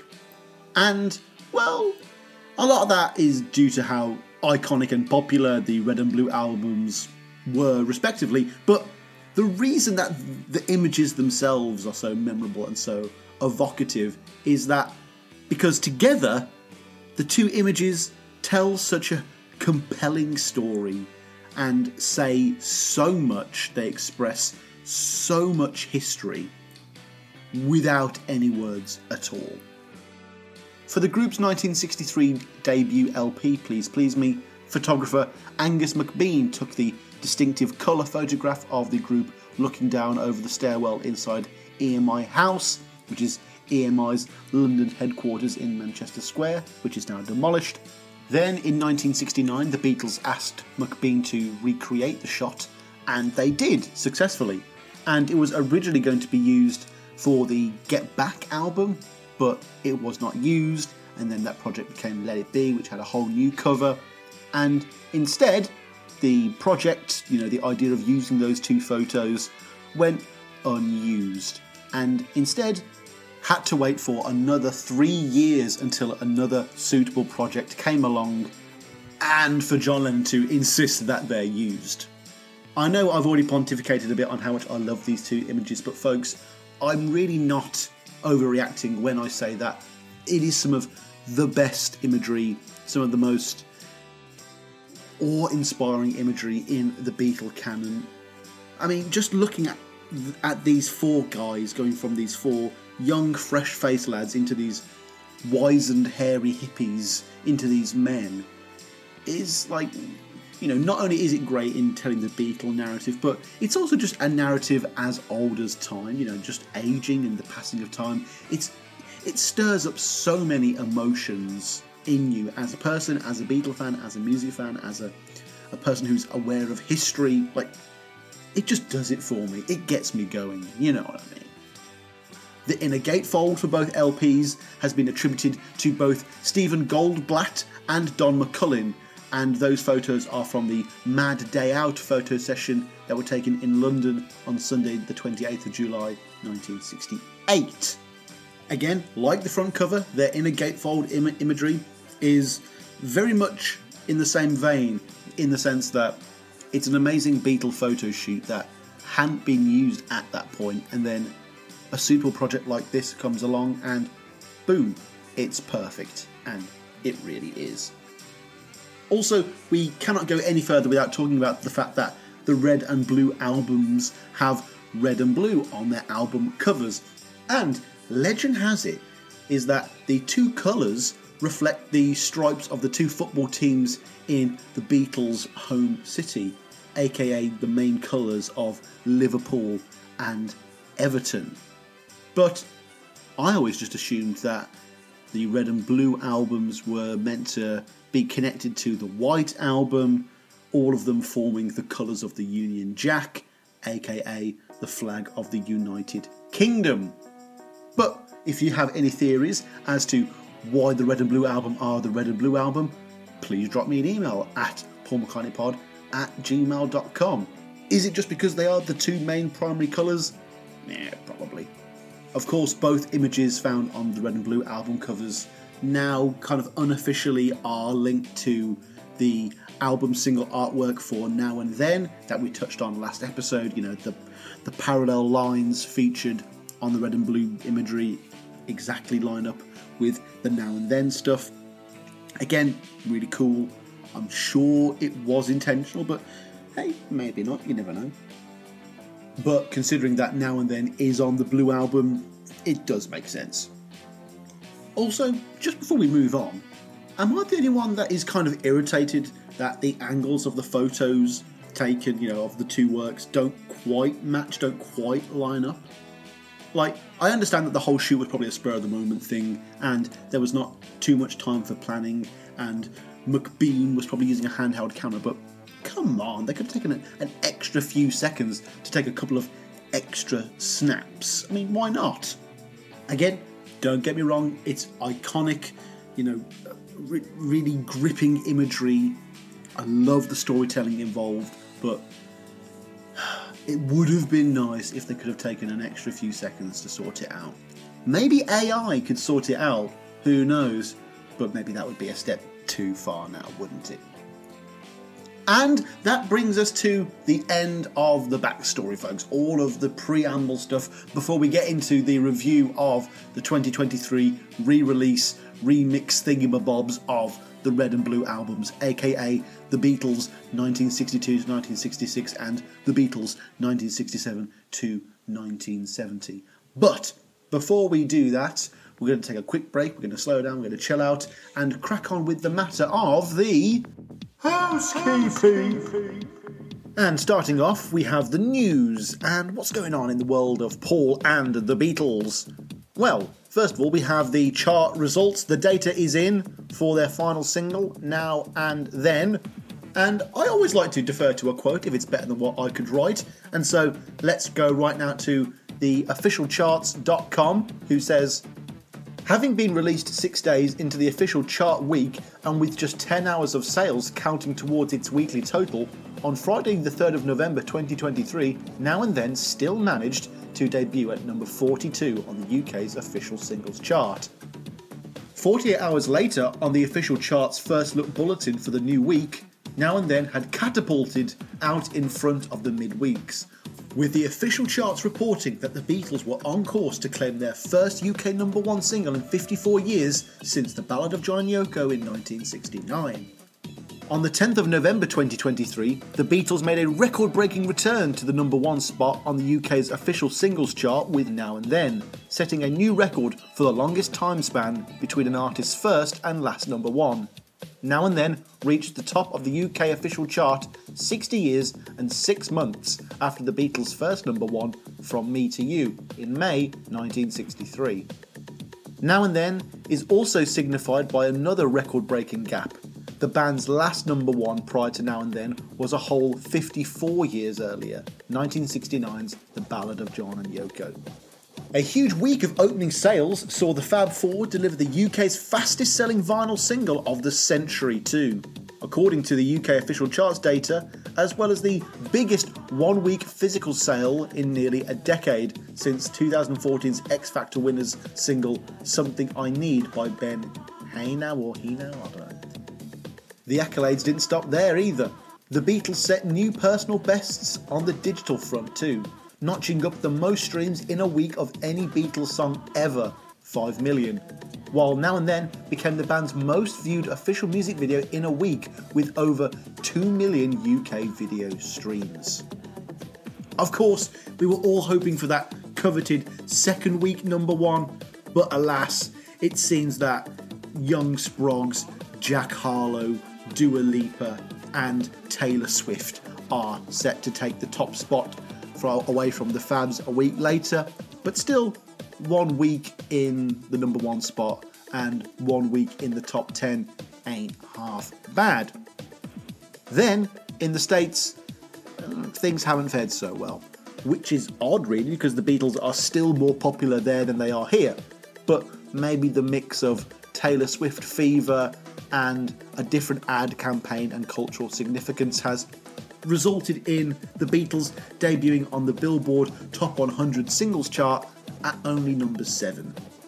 Still, a number 7 in America ain't nothing, translating to, as of the 11th of November, 11 million streams, 2.1 million radio reaches, and 73,000 physical and digital sales sold combined in the US between the 3rd and 9th of November. All data was provided by Luminate. Right, that's pretty good, ain't it, folks? I mean, we're all happy that Now and Then has done well, right? I mean, it's always fun when the Fabs are legitimised in public pop culture this way. You know, I remember gloating and feeling awfully proud when McCartney was number 1 with McCartney 3 and number 2 with Egypt Station. You know, people can roll their eyes at it and say that it's just, you know, legacy artists with legacy people buying it, but come on. The Beatles have still got it. The Beatles are still number 1, and whilst the realm of pop music is not the same and music's totally dispensed in a different way and absorbed and consumed in different ways, you know, they're still able to punch through and still get a week in the top spot. I think that's really cool. Next up in the news, we have another piece related to Now and Then, only this one is a little sadder, and actually it's a lot sadder. It's tragic, really. Basically, back in April of 2022, musician Caroline Buckman was asked to play on what she thought was going to be a new Paul McCartney record called Give and Take. The gig was worth a couple of $100 and lasted all but 3 hours. Of course, as we discussed last episode, these secret string sessions were a ruse to hide the fact that they were indeed for Now and Then. However, it was over a year before Now and Then would eventually be released, and in March of 2023, Caroline Buckman sadly passed away after a long battle with breast cancer. The true tragedy, though, folks, is that Caroline never even knew she was featured on the very last Beatles record.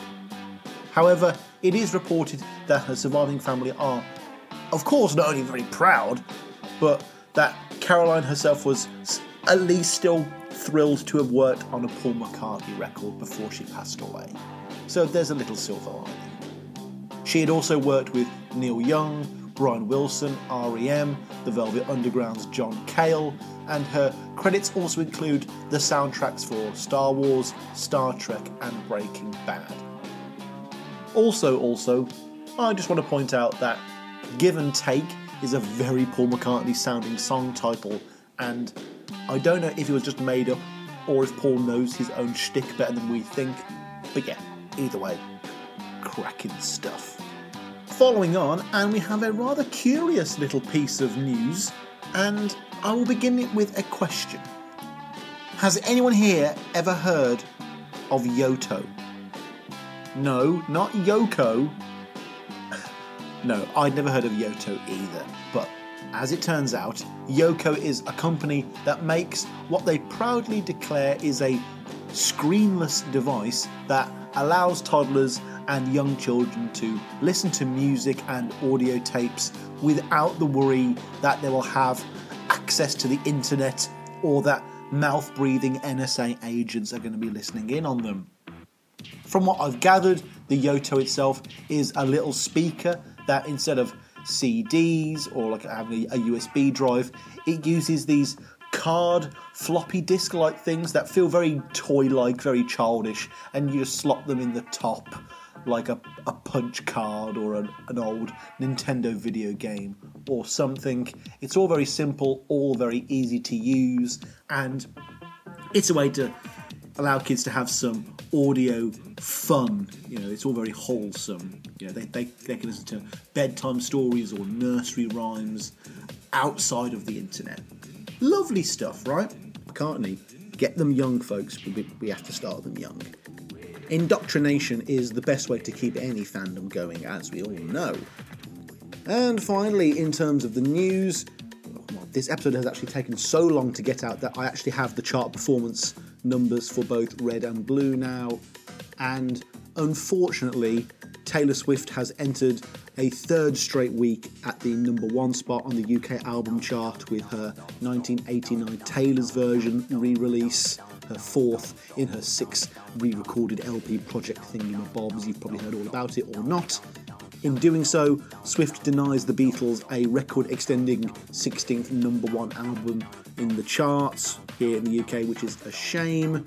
The Red album has entered at number 3, and the Blue album has entered at number 2.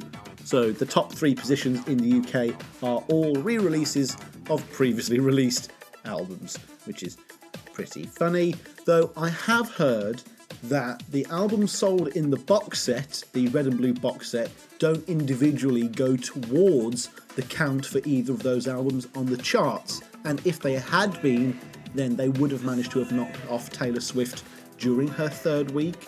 Maybe there needs to be a recount, maybe this is a Jeb Bush-esque fixing of the election, who knows, but hey, number 2 and number 3, again, not too bad for a band whose compilation album came out 3 years after they broke up, and then the re-release came out 50 years after that. Yeah, not bad. Not bad at all, folks. Also, at the time of recording, I'm just checking the US charts now, and the Blue album is at number 15, and the Red album is at number 20. Right, the news is now over, folks, and we can crack on with the emails. To get in contact with the show, drop us an email at paulmccartneypod@gmail.com. I love reading out any and all correspondence. And today, we've actually got 2. Our first email today has been sent in by Andrew P., one of our listeners from Poland. Shout outs to Andrew. And he says, "Hi Sam, hope you're well and greetings from Poland. I've been listening to your podcast for almost a year now, and I've listened to almost all of your episodes, including the ones from before me becoming an active follower. I would like to tell you a story of how I met the man himself. But before that, a little bit of background. I'm 27 and got into the Beatles when I was around 9. For a couple of years, I never listened to the solo stuff, as I thought nothing could ever top the Beatles, so there was no point.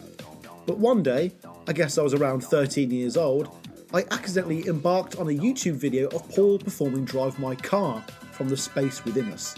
Before that, I had never seen any videos of the older Paul performing. Immediately this caught my eye, as he looked just so cool. I started watching multiple videos of Paul in concert, and this is the way I learned about songs like Let 'Em In, Jet, Flaming Pie, or Live and Let Die. And you know what? They were pretty good. And from that moment on, I've listened to all Wings and Paul's solo albums and became a massive fan. I still love the Beatles, I would still consider them superior, but having discovered the whole Paul catalogue, I have even more appreciation for him and his input into the band, as well as everything else he's done. And my favourite albums now include Back to the Egg and Chaos and Creation in the Backyard. He really is the greatest of all time, no doubt about that. Heck, he is even the reason I started to play guitar and bass, that obviously being a Hofner. And now to the story of meeting Paul. It was 2018, May 3rd, and me and my buddy were visiting our friend living in London. And me, being the massive Beatle fan that I am, had to go to St John's Wood and see Abbey Road as well as Cavendish. First time I'd been there was 2 years earlier, but apart from taking a photo, I had no luck whatsoever. Well, my luck was about to change. I don't know how to explain this, but I had a strange deep feeling that we'd bump into Paul this time. The moment we arrived in London, I told my friend, listen, if we run into Paul, I need you to remember to take out your phone and start recording, as no one would later believe me. Being that meeting Paul was my biggest dream, I too was prepared. I had a black marker ready in my coat for Paul to sign my arm and then for me to later get it tattooed, like he often so does in concerts. I even remember speaking on the phone to my sister that day, saying, we're leaving Hyde Park and going up to Cavendish to meet Paul. She replied, say hi to him, like it was just another day. When we got to St John's Wood, I started looking at passing cars, as I had this feeling of Paul's presence in the area. My friends couldn't stop laughing at me behaving like this, all stressed out combined with excitement, but I knew. We almost got to Cavendish Avenue, and coming out of the street, it was Paul, walking his son James. I said to my friends, already losing my breath, it's him! And because I've imagined this moment so many times, it was almost automatic. I just took the marker out of my coat and approached Paul. When I was about 10 metres away, I said, voice trembling, excuse me, Sir Paul, could you please kindly sign my arm so I could later get it tattooed? Let me tell you, I was so proud of training my friend at this moment so well, because he did start recording. I'm sure nobody would believe me if it wasn't for that. But back to Paul. He stopped, turned his face to me and said, I'm very sorry, I don't sign in this area, but I can chat with you. Can you imagine that? He could have said anything to me, fuck off or even ignore me, but he didn't. He was so kind. Looking back, I do understand this completely. After all, this was at St John's Wood. It wasn't a public appearance for him, and I'm sure he doesn't wish for fans to ask him for autographs almost outside of his house. And he was so gentle in letting me understand that. Sometimes people say do not meet your heroes as they will disappoint, but this was not the case with Paul. Despite not getting a signing on my arm, he treated me as a fan in the best possible way. Back to the chat with Paul, after explaining that he wouldn't sign me, he smoothly proceeded to the chat part, saying, nice to meet you, and he shook my hand. He noticed two of my friends with me and asked, are those two with you? This was when my friends took a couple of steps forward, whilst obviously stopping recording, and also went to shake his hand. I had a Beatles t-shirt, of course, and so after shaking our hands, Paul pointed at it and said, I like your t-shirt. I was like, oh my god, he noticed. I was speechless. Paul, being the expert in such encounters, immediately summed it all up with, alright, cheers guys. And that was it. He and James went forward. It probably took no less than a minute. But we were standing there for another maybe 10 minutes without a movement. We all couldn't believe what just happened. And thinking back, there are so many things I could have told him in that brief moment, like that I learnt bass because of him, that I love Wings and the solo stuff and Back to the Egg is my favourite album, or even a simple thing like I'm from Poland, but I didn't even say any of that. I couldn't. It's funny how Paul did the talking. From Cavendish, we went along to Abbey Road, and as usual, it was filled with fans, primarily from Asia, taking pics at the crossing. And I remember saying quickly to my friends, they don't know that the man they are here to see, the man they are imitating with their poses on the crosswalk, is actually walking around here, probably just 5 minutes away. This awareness was incomprehensible to us. So I didn't get the autograph, which would be my first and only ever tattoo, but I got to talk to Paul, which was just like I expected. A nice, open guy, and I got a video of it happening. I'm so pleased to attach it to this email. I've seen Paul 4 times. Well, 5 if you count our in-person meeting. I saw him in Rotterdam on the Run, Warsaw the Out There tour, and Krakow and London for Freshen Up. I hope he'll bring the Got Back tour to Europe very soon. Oh, and one more thing. At the Krakow show, December 2018, I was in the 4th row and had a Polish flag with me and a sign that said, "Welcome to Paulland," with the W stylised like the Wings logo. And when Paul walked out on stage, waving to the fans, he looked my way and mouthed, "Oh, Paulland." So yeah, he noticed again, and this makes me happy to this day. I wanted to share these memories with you and thank you for the work you're doing. A workout with Paul or Nothing in the headphones is now a regular thing for me. Wishing you all the best and take care.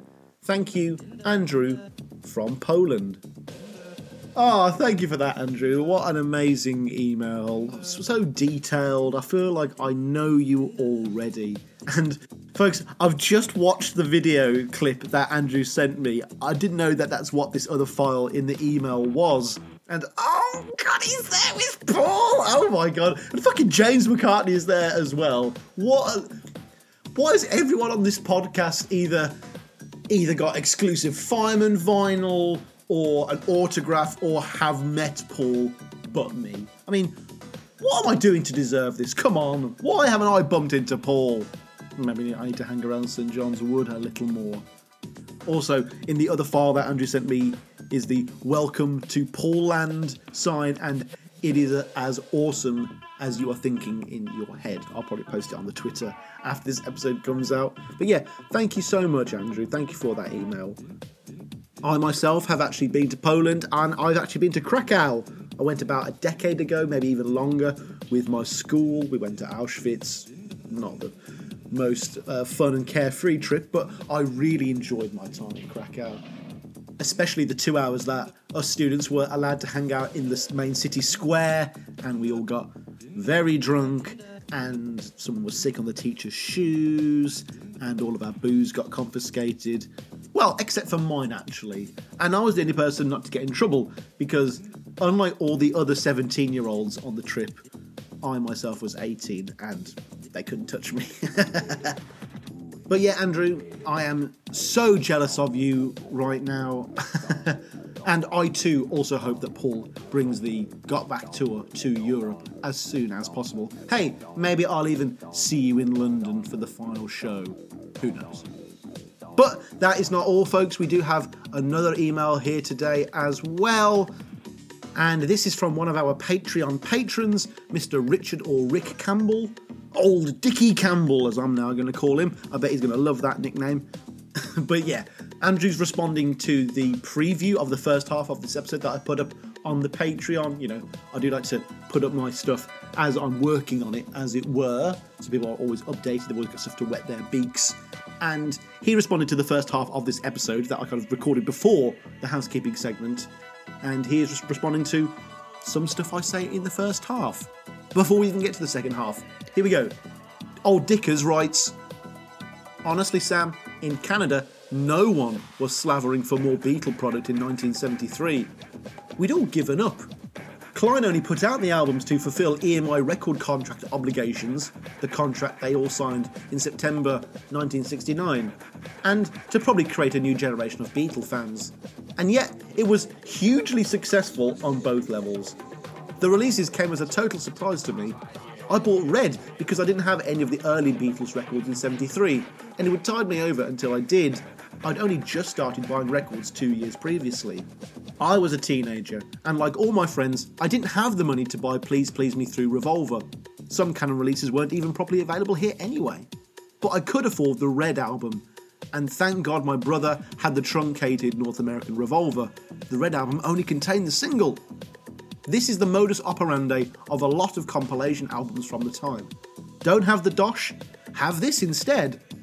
Also, there were other folks steeping themselves in Bowie, Cooper, Floyd, Stones, Genesis, Neil Young, T-Rex, prog, glam, whatever, and so Red and Blue filled their fab niche while they got on with the rest of the music they really cared about. As you say, the dirty casuals. In short, it revitalised the band in the same way that the anthology would in the 90s, but only temporarily.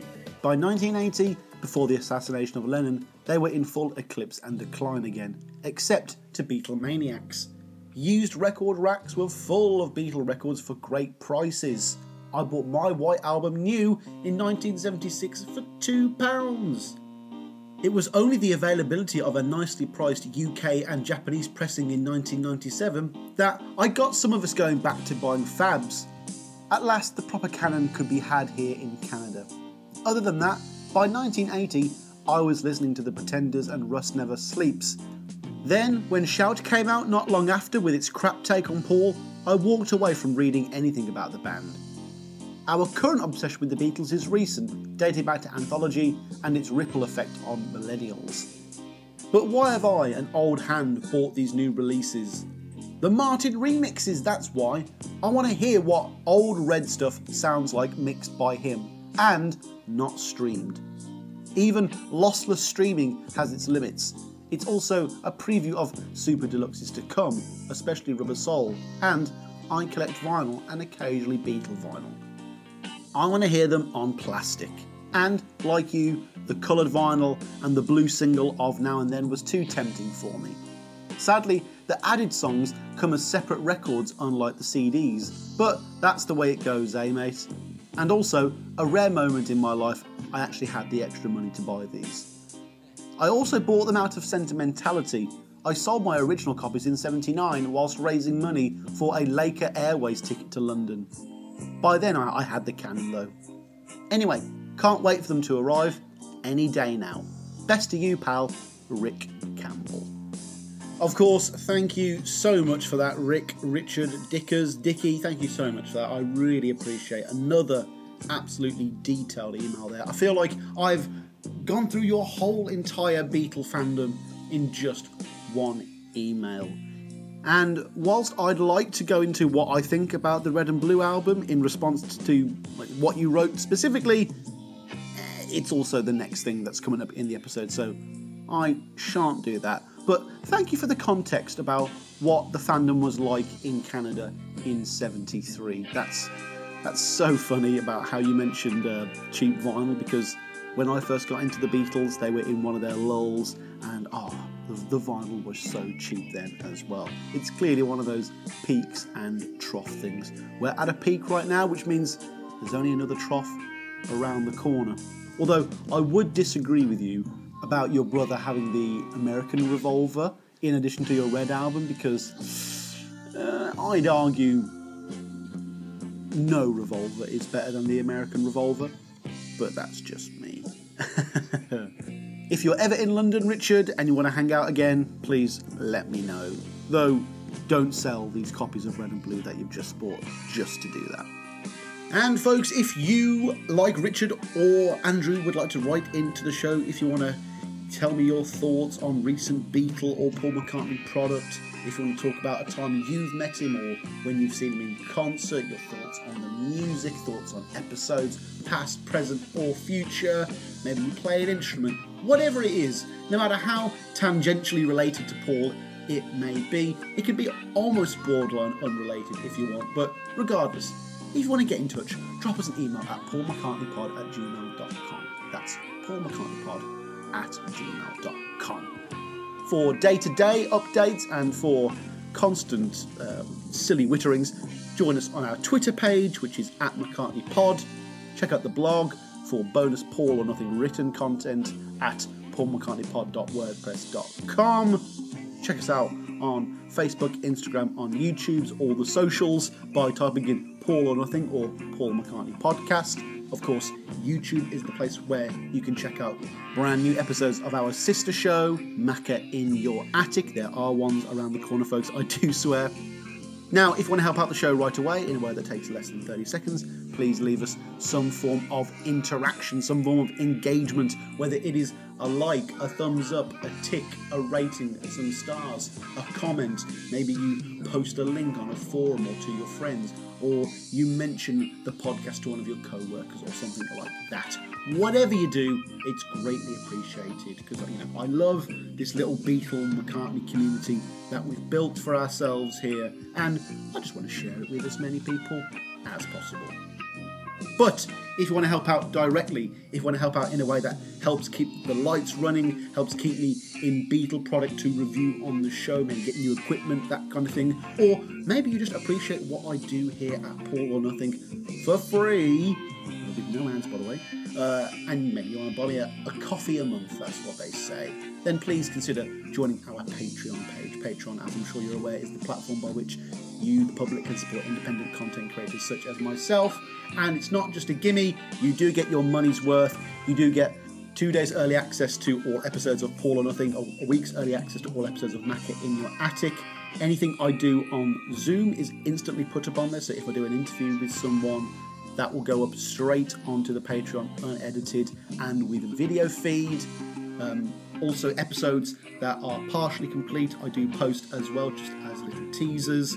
You get access to all the scripts that I use for the show, lost and bonus, and forever hidden episodes of Macca in Your Attic are also available there, as well as the exclusive Patreon vlog. Yes, in addition to specific episodes that I might do for the patrons, I also do, as often as I can, a little bit of bonus video content where we just do anything that really doesn't fit onto the show in general or can't be made into a full 3-hour episode.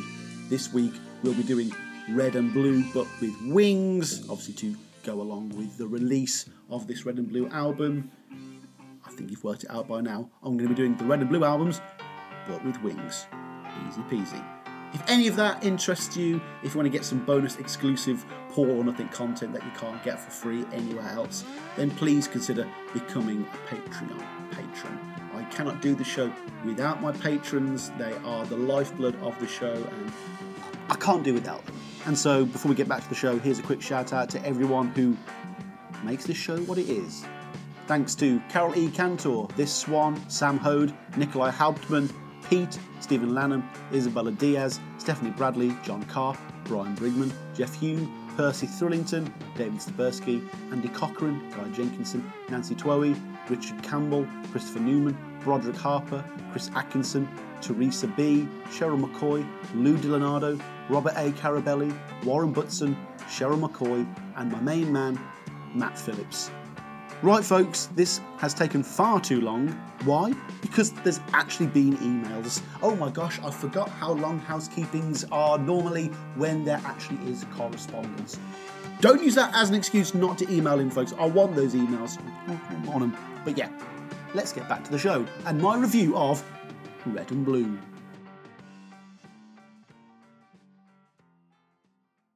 Right folks, after another preamble that turned out to be way longer than any of us wanted or expected, it is now time for me to throw in my 2 cents into this ongoing debate with these new 2023 albums. Are these improvements over what came before? Do these totally replace the original 73 versions? What are the mixes like? Yada yada yada. Yes, I'm here to answer all of these questions and more. So, let's leap right into the Red and Blue waters. I have had this set now for about 2 weeks at the time of recording. Yes, this episode has taken quite a long time to come out. And I've been playing the vinyl set all the way through, over and over and over. And I've listened to the streaming version pretty much on repeat whenever I've had my earphones in. Though it didn't come up on my Spotify Wrapped, so it definitely came out too late in the year. But yeah, there really hasn't been a second of these Red and Blue albums that I've not thoroughly enjoyed. Shock of all horrors, I really enjoyed this big Beatles duo box set. It's really, really, really good. Like, I will have to admit that I've had a bit of a break from listening to the Beatles, especially early Beatles, for about a year, and so I was looking forward to immersing myself in their world again properly, and this set allowed me just to lose myself almost instantly in their entire career, in a way that I'd argue I haven't really done since the earliest days of my fandom. It's been fun, it really has. And that's the review, folks. Thank you for joining us for another episode of Paul or Nothing. Yes, thank you all for tuning in. I hope you've enjoyed yourselves today and... Okay. No, this isn't the end of the episode. And yes, I have had a burning desire to end an episode that way just to cut down on time since I started this podcast. But no, of course, there is much more to discuss with these albums. But The thing is, and I feel like, looking back at my review now, just before I go into it, my comments for improvements and my nitpicks seem to be significantly outweighing the positives, at least in terms of length. And that's the thing about reviews. Not only is it easier to find flaws in things you don't like, but it's also easier to pontificate and waffle about things you don't like.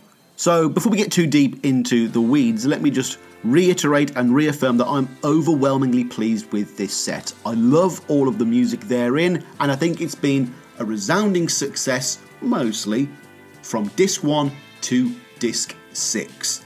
Okay, we've got that clear. But we also can't rule out that this might just be me. Let's first determine what the objectives of this re-release were and whether it achieved them. First of all, and most importantly, these albums are meant to introduce a whole new generation to the general career broad strokes of the Beatles, much in the same way that the originals did. However, this time it'll be connecting with fans mostly through streaming. Secondly, these albums are to inspire nostalgia and gooey warm feelings in the hearts of the established first, second and third generations of fans, e.g. the people who are buying the cassettes, CDs and vinyls. And also, just like the originals, these new Red and Blue albums are a perfect excuse to update the Beatles' sound quality. Yes, we have had the archive sets, but this is an opportunity to, bring large elements of the early discography up to date and back into the high-fidelity fold, as it were. The set is also about correcting some of the issues found in the original 73 sets, some of which that have been annoying the fans for about half a century now. And finally, these albums, this box set, is designed to rehabilitate the perceptions of the Red and Blue albums and reinitiate them, welcome back into the official Beatle family, as it were, to once again restore them to their former glory in the fandom and make them official part of Beatles canon. And I know some of you are wondering, how could one double set achieve all of these goals? How could they have done it? Surely not. Well, I'll tell you the answer, folks. And this is the jaded, cynical, easy to point out flaws, dickhead me that's saying this. And I truly do mean this. Yeah, they did. Not perfectly, but well enough. And I'm happy with that. And you really should be too. Let's start off with the first thing that we see with this set, and that is the packaging. Yes, yada yada yada. I'll whiz through this, folks. Overall, though, it is an indicator of what is going to be therein. My McCartney 1, 2, 3 memories are coming back to me again. And no, the package was not sent to me bent or torn or with fingerprints on it, so well done to Apple for not handling my package like a careless teenager. That's always appreciated. But as with all of the recent Beatle and McCartney content, sans the 1, 2, 3 box set, this is of the highest quality as per, This is definitely up there with the Let It Be and Revolver sets in particular. It slots in nice with those albums. We've got the same high quality building materials here. The box that it comes in itself is a nice thick cardboard. The album sleeves themselves are a nice printed, slick, shiny, glossy card. It's all very, well made. It's all high quality materials. It doesn't feel cheap. And it's all in service, of course, of that very expensive price tag, but at least you get your money's worth here. This is meant to last, this is meant to be displayed, and you can be proud of that. And of course, we have the vinyl itself as well. And of course, I went for the coloured vinyl edition, and I would be lying through my front teeth if I said that said coloured vinyl had no impact on my decision to pick up this set in the first place, because it's just so damn pretty, isn't it? I love how it's slightly translucent rather than that kind of slightly cheaper looking solid block colour. It's just very beautiful. I was never going to be able to resist a red album with red vinyl and a blue album with blue vinyl. That's just the way things are. But yeah, those are my delay tactics. That's about as much as I can talk about without talking about the album itself. So let's get into the nitty-gritty of these 6 vinyl discs and 2 CDs. Yes, it is time to talk about the songs themselves. And, the big selling point about this box set, these 2 albums, was that we were going to be getting a bucket load, a shed load of new mixes, and this set had about 30 of them. You know, it's not exactly new material, you know, the songs themselves are 50, 60 years old, but new mixes to a Beatle fan is the next best thing. It's like curry to a pisshead. You know, we will take whatever we can get our grubby little hands on at this point. And the prospect of having an obscure album track just sounding 1% better is just too tempting to pass up. Fortunately, the Beatles have always been at the forefront of legitimate new recording, mixing and audio technology, and of course this set was an incredible opportunity to fully utilise and take advantage of Peter Jackson's new machine-assisted learning, or MAL software. You know what it is by now, it's that AI thingy stuff that brings... You know what it is by now, folks, it's that AI stuff that you've heard all about on the news, and we're going to use that to bring the entire Beatles discography up to the same standard, bring it all into line. As far as I can tell, this is basically still done through magic. The AI is able to pick out individual instruments and vocals, demix them, and then, you know, it gives you all the individual tracks where you weren't able to have that before. You know, you'd have like a vocal and a drum, or a vocal and an instrument on one track, and they were together, they were the sound, but no more. And what an opportunity this is. And guess what, folks? Just like in the Beatles Get Back series and with Now and Then, this whole AI thing has knocked it out of the park. It is clear that this tech does indeed meet expectations, and for many people it will exceed them. Never before have the band been presented with such clarity and purity. Of course, this is an issue for Beatle fans to work out over the next 50 years on forums and in comment sections, but from what I can physically hear, the majority of the new mixes in this set are now the de facto official and best available mixes for those songs. Yes, hardcore fans will have specific mixes that they will prefer, but as far as the general public goes, as far as Joe blogs and Jane blogs go, right now there is no better way for people to experience / get into this music. These mixes do everything in their power to emphasise the youth, the excitement, the dynamism, the genius, the energy of these musicians, and oh my god, the Beatles have never sounded better. It sounds like press, it sounds like spiel and spin, but it's the truth. And I couldn't be happier, because these mixes are going to be leading the fandom into the future. You know, unless there is another leap forward in audio tech that we cannot comprehend, these are going to be the representatives of the band for the foreseeable. These mixes are advanced, they're clear, and they are standardised. Every Beatle fan for the next 50 years is guaranteed the same super high quality experience. You know, this is the democratisation of the Beatles catalogue, though whether you see that as democracy at the end of a rifle barrel is your opinion, I guess. And remember, everyone, I am normally the one who's always talking about how I have a tin ear for this sort of thing and how I can never hear the difference with mixes. And so for me to be genuinely able to perceive and appreciate any of this potentially gimmicky audiophile stuff is an achievement in production in its own right, and a testament to just how good and significant these changes have been. Yes, Pandora's box has been opened, but at least we've gotten a sick Beatles collection out of it before everything goes to shit. The only thing I will say about these mixes is that I feel like they probably could have done a bit more and given every song the MAL treatment, because, and this is a main issue with the Blue album, and we'll talk about it a bit more later, but if a mix has already been done on, say, an archive re-release or one of the 50th anniversary ones, then that's the mix that they're using in this box set as well. So on the one hand, I am very glad that I've got some of those box set mixes that I was never able to purchase the first time around, but I feel like some of these mixes probably could be a little bit more cohesive, because, I mean, some of them go back as far as 2015, and it's 2023 now. We're going into 2024. So if we're going to be updating the songs that are 50 or 40 or 30 years since the last mix, couldn't we have done one for 9 years as well? Like, I get that Revolver wasn't done and maybe the Let It Be one, but, you know, the Sgt. Pepper stuff and the White Album stuff, that's been over half a decade. Surely we could have had 2023 mixes there as well. But, hey, I'm not going to complain because I do want to talk about the separation of the instruments and vocals specifically here.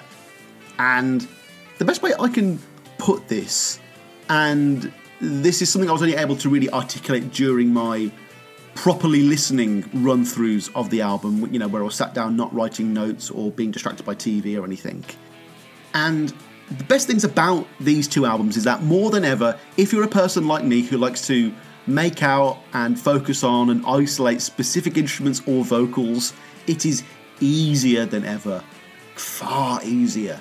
The claps on Roll Over Beethoven, the piano on Fool on the Hill or While My Guitar Gently Weeps, Paul's vocal on Hey Jude, the bass in Drive My Car. They were all perceptible in a way I was never able to experience without said separation.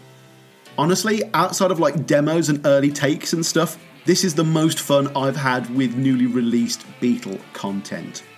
I mean, yeah, of course having the songs just sound better is a joy in itself, but the ability to go back and deconstruct them in a way and turn them inside out and be able to freshly dissect them is genuinely a captivating experience, with me getting lost in the music for long stretches as paths previously well worn and trodden seemed new and fresh to me once again. It gives you a much more comprehensive and 3D look at the Beatles as a band, like how these songs were constructed and put together, and it's not like the magic disappears, you only appreciate it more. Like, whenever an album or a remix is released, including Beatle ones, the advertising always claims that you'll be able to hear the music like never before, or for the very first time. And I swear on my life, folks, this is as close as you can get as a modern fan to hearing the Fabs for the very first time. Hearing these recordings and mixes, both for Red and Blue, actually made the hairs stand up on the back of my neck. I got all tingly, my cheeks flushed. It was all there, folks. And you only have to pop on the album for a few seconds before the power of the material has you hooked. Yes, everyone, these albums do in fact still have patented, copyrighted Beatle magic. Of course, being that the tracks are now separated, it means that individual instrumentation is far easier to pinpoint and make out to the listener, meaning that the individual players playing those parts can now be more individually scrutinised over 50 years later for recordings that each artist may have only had 1 or 2 takes of. But yeah, the short of that is that we can now focus on each individual Beatle in a way that you've never been able to do before. Amusingly, I've seen some reviews where they talk about John and George's guitar parts, particularly the rhythm guitar parts that were the winners from these mixes, but I've read other ones claiming that this is the drum and bass edition and they're the clear-cut winners, and then I was just sat there thinking that actually the vocals were the thing that sounded best to me. But I think that's where the truth reveals itself, folks. The fact of the matter is that these new mixes sound so good in every single way and are so well-rounded, and every individual instrument sounds so good that I guarantee you that whatever instruments you thought were lacking or sounded bad on a previous mix will now be the ones that sound the best. Or the tracks that you were not focusing on the last time around will now be the ones that sound best to you. At the end of the day, they were all killer musicians, and it's now just easier to prove and appreciate that than ever thanks to this new technology. But let's get a little more specific now. Let's talk about one of these albums in particular, the Red Album, because the Red Album and the Blue Album in this 2023 release were not created fully equal. And that is because there is a lot more material from the Beatles' early period that has not been officially remixed in the modern Giles Martin context. the big draw for this set, for me, was the prospect of the 2023 mixes of pre-Revolver material. I mentioned earlier that just the mixes in general were what were pulling me in, but the majority of these were on the Red album.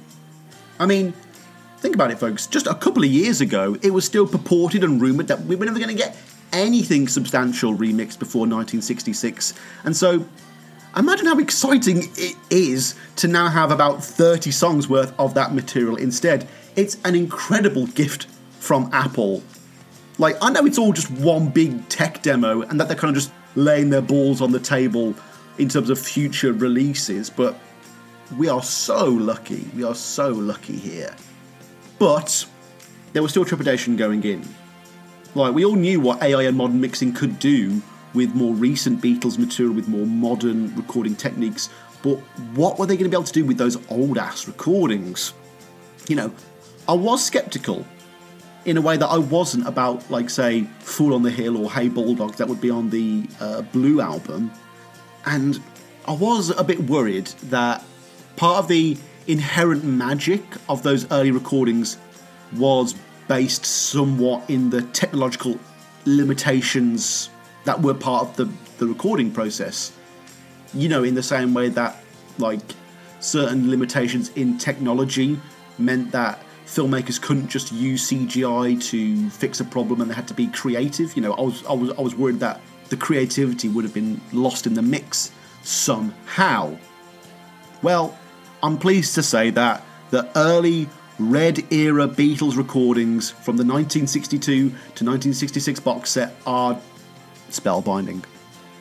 Again, I have had a slight Beatle break of late, and so maybe that's why some of these sound a little fresher to me.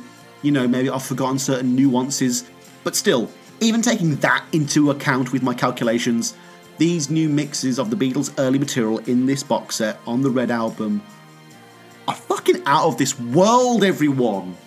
I mean, these are as different and as updated and as revolutionary as the hype promised. And nothing ever lives up to Beatle hype, so you know how well they've done here. Like, to have these old-ass recordings, that are closer to being a century old now than they aren't, to have them be presented in such clear, modern and fresh fashion really is noticeable. And in some cases, it's like borderline jarring how new these recordings sound. You've got all the separation and the space available, and each individual Beatle is clearer than ever, and more so than on the Blue album, you really do get to appreciate the young Beatles as instrumentalists. And fuck me, do they ever sound electric, folks. All the youth and the energy that you remember from those recordings are here, and more present than ever. You can use all the cliches that you want. It sounds like you're in the room with them. It sounds like it was recorded today. It sounds like it's live. Whatever you want, all of those are true. It's freakishly clear. Like, the clarity is almost indescribable, folks. You really have to just listen to it to understand what I'm talking about. And yes, if I have to just compare Red to Blue, then yes, of course, the greatest value for money is in Red, because there are previous mixes that were previously available that are on Blue, and there's only a couple of new mixes on that album. And if you are looking for new Beatle product and you can only afford one or the other for some reason, then of course pick up the Red one. But be warned, this box set is mostly just the perfect advertisement for future Beatle Archive and 50th anniversary re-releases. And so, if you don't want to end up getting the remakes and re-releases of Revolver and Beatles for Sale, don't pick up Red, because, the addiction will be complete. You won't not be able to pick them up. I mean, the more cynical side of me does see it as being a potential spoiler for those future releases, but in the same way that Alan Klein only including a few songs from, say, the White Album would send you out to go and buy the White Album, me hearing updated 2023 mixes of Help or 8 Days a Week is only going to send my mind reeling and make me desperate to find out what Babies in Black and I Need You in a 2023 mix is going to sound like. It's a perfect scam. Well done, Apple. I Am Hook, Line and Sinker. Yeah, it's clear they know how us Beatle fans work.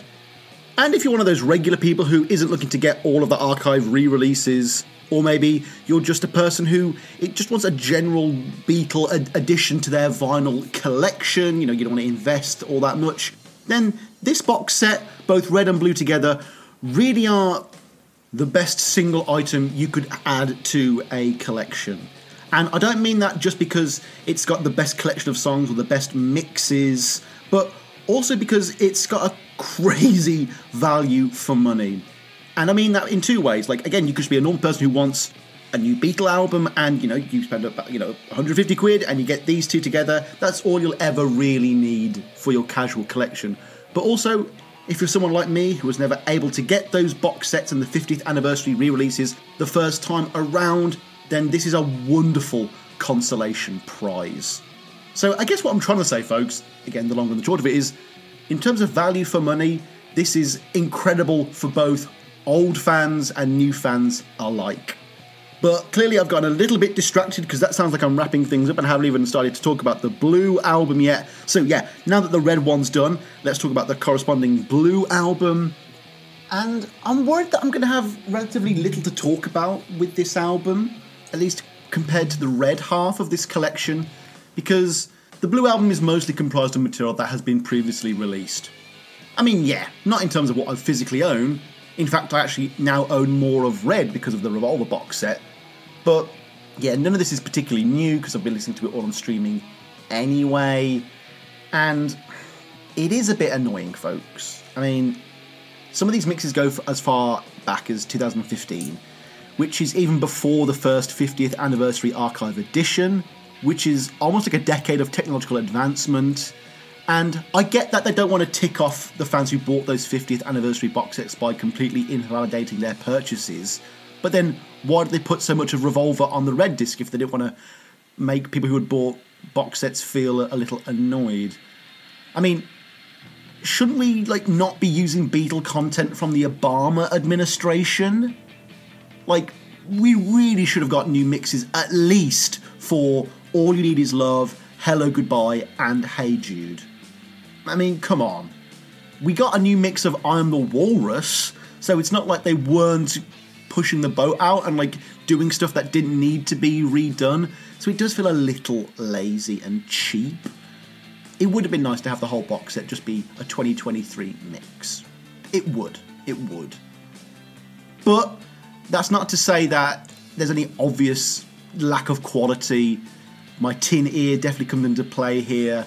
I really can't tell that there's a dip in quality across the blue album, or that there's a raise in audio fidelity on the new tracks or anything like that. But it's a mixed bag, to say the least, folks. It really is. We do get some new mixes, though. We do get mixes that aren't on the bonus disc, like Fool on the Hill, Magical Mystery Tour, Revolution, and Old Brown Shoe, and they all are utterly divine.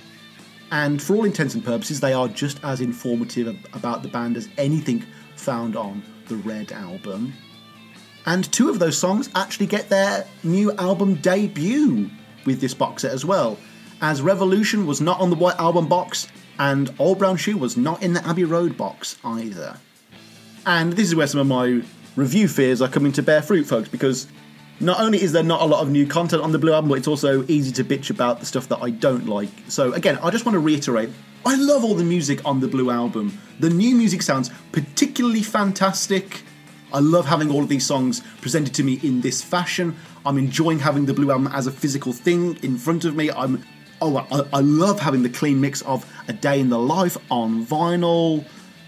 There is genuinely so much to love, but most of the compliments I could give it are generalised ones about the box set anyway, and nothing particularly unique to Blue. And if I had to compare one to the other, obviously the Red album is the superior release in this box set. Let's just be frank. Of course, I can't go any further without talking about the new mix of I Am the Walrus. I did mention it just. And for some reason, folks, this particular song has become the de facto bogeyman for these 2023 mixes. And as far as I'm concerned, the whole thing's been blown wildly out of proportion. So what's oh so different about this new mix? Well, basically the levels are all over the place in terms of what you are familiar with, and the ending is pretty out there, to say the least. Basically, John's vocals and the orchestrations die down far earlier than what we're used to, and instead the mix focuses on the radio/spoken word segments, as well as the "everybody's got one" vocal. And I don't know how much of this was down to the Mal AI bot and how much of that was down to human meddling, but what is clear that the mix is bold, it's different, and it's definitely worth singling out as the most unique selection on either the Red or Blue album. I mean, obviously you've got the aforementioned clean mix of A Day in the Life already, but having this mix on this Blue album actually does increase its value for money. It's a unique mix. That is very nice for any collector. But yeah, my immediate thoughts when I heard this song was not that it was trying to be some sort of needlessly radical or experimental mix, but that it was actually very calculated and purposeful. And my speculation is that this mix is an attempt to bridge the gap between, or suggest a connection between, I Am the Walrus, aka the peak of John's psychedelia phase, with stuff like Revolution 9 and John's 3 unfinished music albums, aka the peak of John's avant-garde phase. Now, does this radically shake up the Beatles canon or lore in any major way? No, of course not. But the suggestion is very interesting, and it's a nice hint at maybe a more clear-cut through line with John's weirder Beatles stuff. It's not a narrative that I'm instinctively against. The weird thing is, though, is how people are reacting. I mean, for some folk out there, maybe for some of you listening right now even, the sky is falling, and, you know, the Beatles have somehow sullied their reputation with this mix. Okay, first of all, it's their album, and as long as Paul, Ringo, Danny, Olivia, Sean and Yoko and Giles all agree that this material is official Beatle material, then it is, and they can put out whatever mixes they like. So can we please stop acting holier than thou, first of all? Secondly, though, it's not like this mix has in any way replaced either the original mix or any other subsequent mixes that you may like. You can go back and listen to the original stereo, the original mono, the first CD mixes, the Beatles Love mixes, the 2009 mix, the Rock Band mix, the Beatles 1+ mixes. They all still exist, and you are free to listen to them at any time. The majority of them are available on streaming, the rest are probably on YouTube somewhere. So, are we just never allowed to have a radical Beatle mix ever again? Like, the Sgt. Pepper and White album, 50th anniversary album, certainly had some changes on them, but obviously nothing as drastic as this, and I for one think it's fantastic that the band are still putting out stuff that still gets us to look at songs in a different way. Reinterpretation is one of the ways you can help extend the longevity of a band, and I don't know why that isn't being welcomed. You know, the whole point of these Red and Blue collections is to shake up established Beatle dogma and help continue the conversation, and this mix does that. Yes, I understand that some people are worried that this will be the version that people will find on streaming in the future, but don't forget, folks, there is a big bracket that says 2023 mix, so for anyone with a modicum of curiosity, they are going to check it out and learn the facts behind the song. Anywho, now that we've covered all of the new mixes of songs that we've heard before, it is now time that we cover the new songs added to these albums. And yeah, overall, I'm very pleased with the selection here. Right away, a lot of the immediately irksome holes and gaps and omissions from those original Red and Blue albums have been swiftly filled in rather succinctly. In terms of what I got, I bought the 3-disc vinyl set, and so all of my bonus songs for both Red and Blue were presented all together on a separate third vinyl disc. Now, as far as I'm concerned, this is a stroke of genius on the part of Apple, as it really does offer the best of both worlds.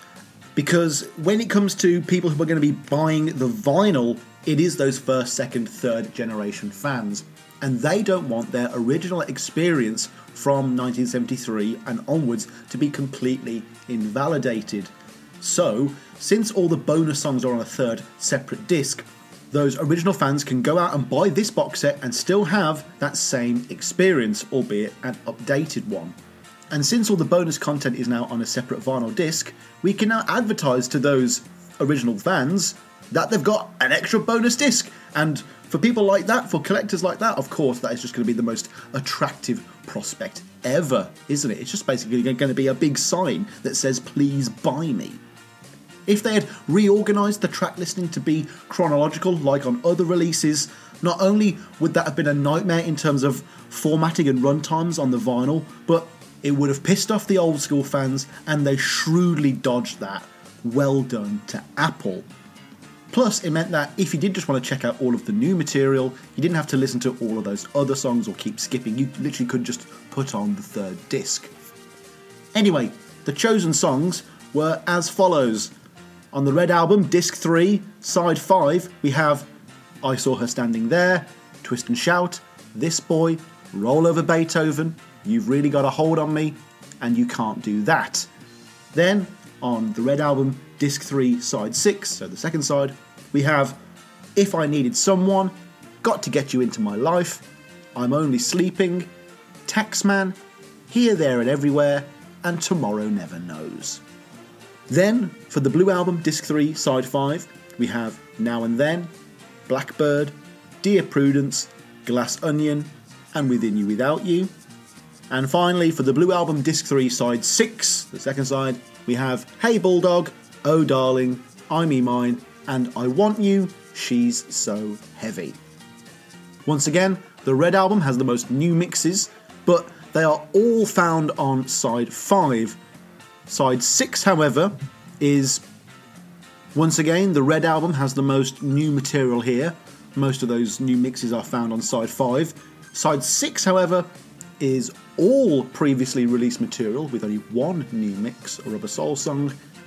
Then the Blue Album has the quote-unquote new Last Beatles song and a new mix from an album that was never represented on the original Blue Album, so it does kind of balance out somewhat. When talking about the omissions earlier on, I did mention that these 2023 releases largely got it right with their bonus material, and it is clear that they listened to fan reception when trying to correct the previous issues on the original release. No longer is there a main focus on what was a hit single, which means future generations will know that the band's album tracks and B-sides were as good as, if not better than their singles. We now have cover songs, which allows their earlier period and their standards to be fully represented, particularly the iconic Twist and Shout. We have more Revolver representation, but I'll get back to that. There's a lot more representation for the White Album, maybe still not enough, but it's still better than nothing. We now finally have a song from Yellow Submarine. Their quote-unquote full career is now being acknowledged with the inclusion of Now and Then. And George has a lot more representation. He gets 2 new lead vocals on the Red Album. Then, on the Blue Album, he gets Within You Without You, which gives him a nod for both Sgt. Pepper as well as one of his sitar songs. Then, Paul finally gets a song on Abbey Road.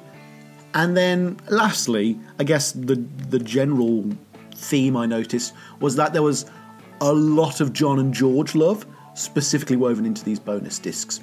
For example, on disc 3 for the Red Album, John has a lead vocal on half of the 12 new added tracks, with George getting another 3. And then on disc 6, the Blue Album bonus disc, John has over half of the new songs and George gets 2. Basically, on the bonus disc, Paul gets as many songs as George.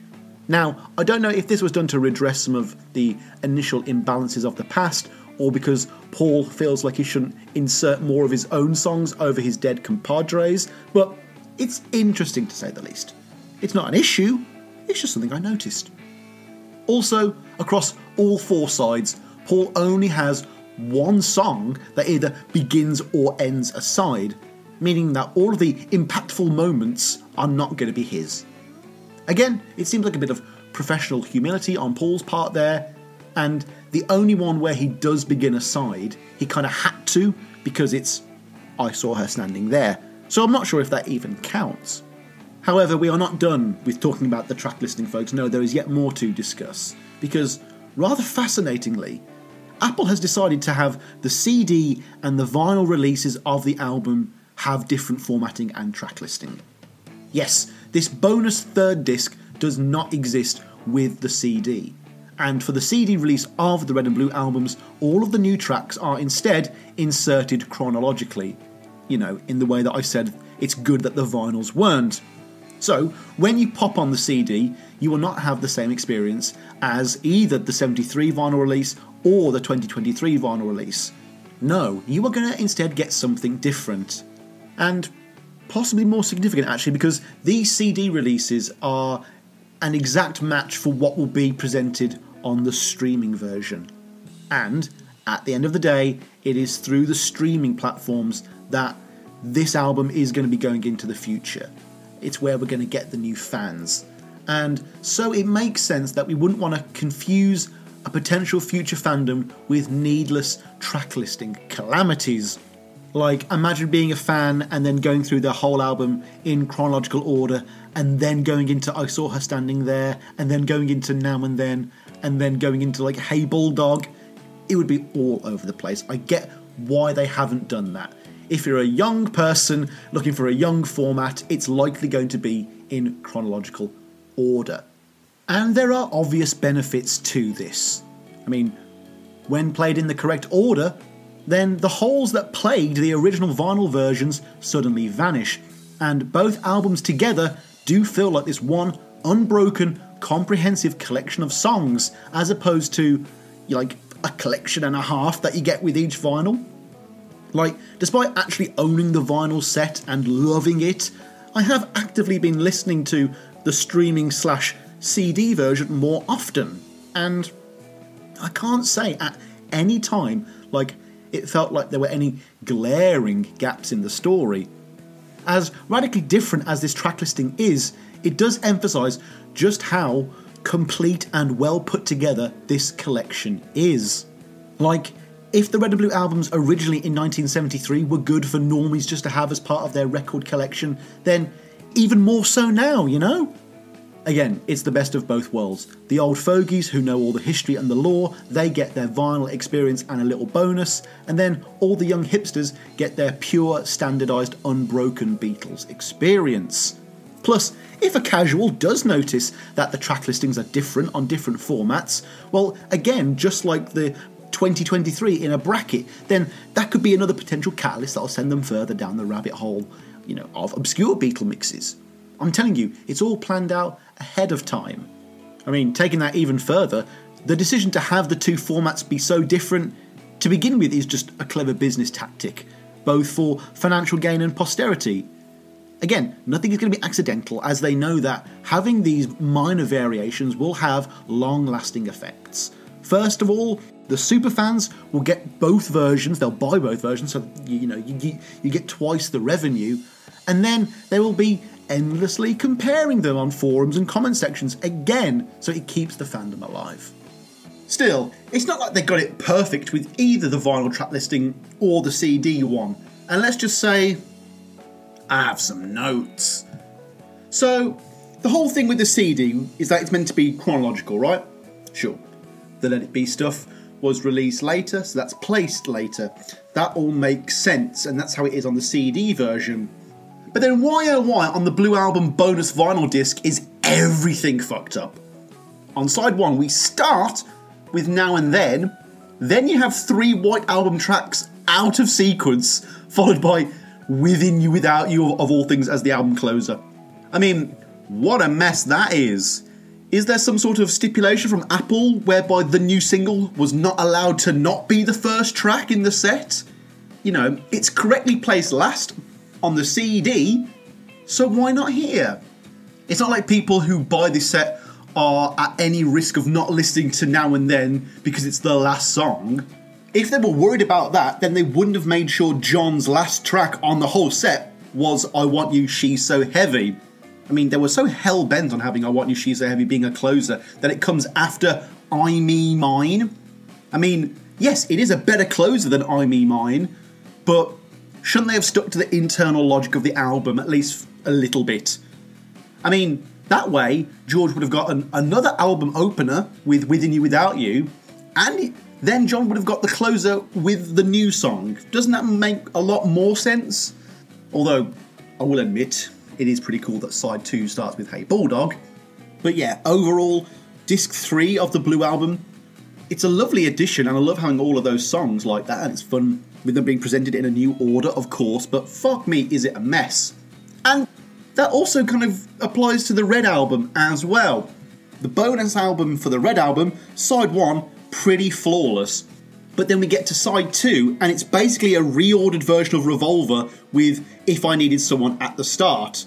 Now, going back to the CD, of course, Eleanor Rigby, Yellow Submarine is going to come first, because it's chronological. That makes sense. So, it'll be Eleanor Rigby and Yellow Submarine followed by the rest of Revolver. But then, even on the CD version, Revolver is still out of sync. And then, While My Guitar Gently Weeps comes in before Obla Di Obla Da, and Fool on the Hill comes in before Magical Mystery Tour. So I really don't know what's going on here. Clearly the order on the track listing was fucked up to begin with, so I probably shouldn't be putting so much emphasis on this. But, I mean, if we're going to change things around forever, why not make it purely chronological and fix it?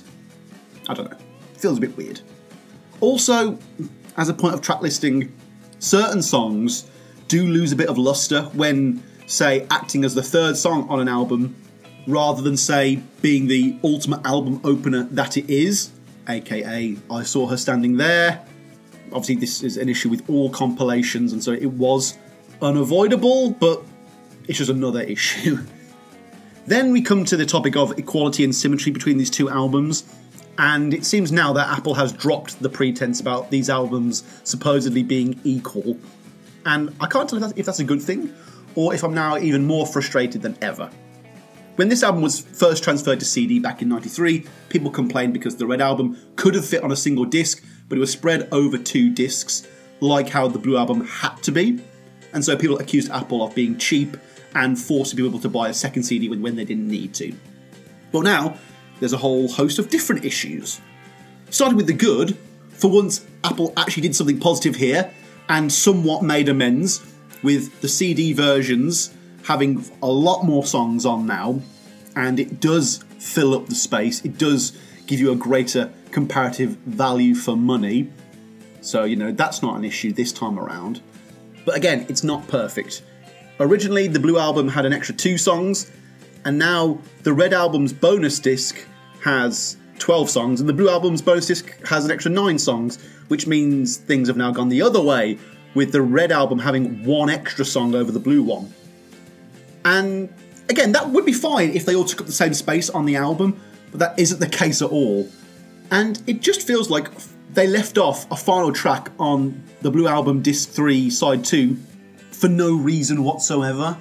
I mean, they had options. They could have added another White Album song, like maybe Helter Skelter, or maybe I've Got a Feeling with the whole AI thing going on.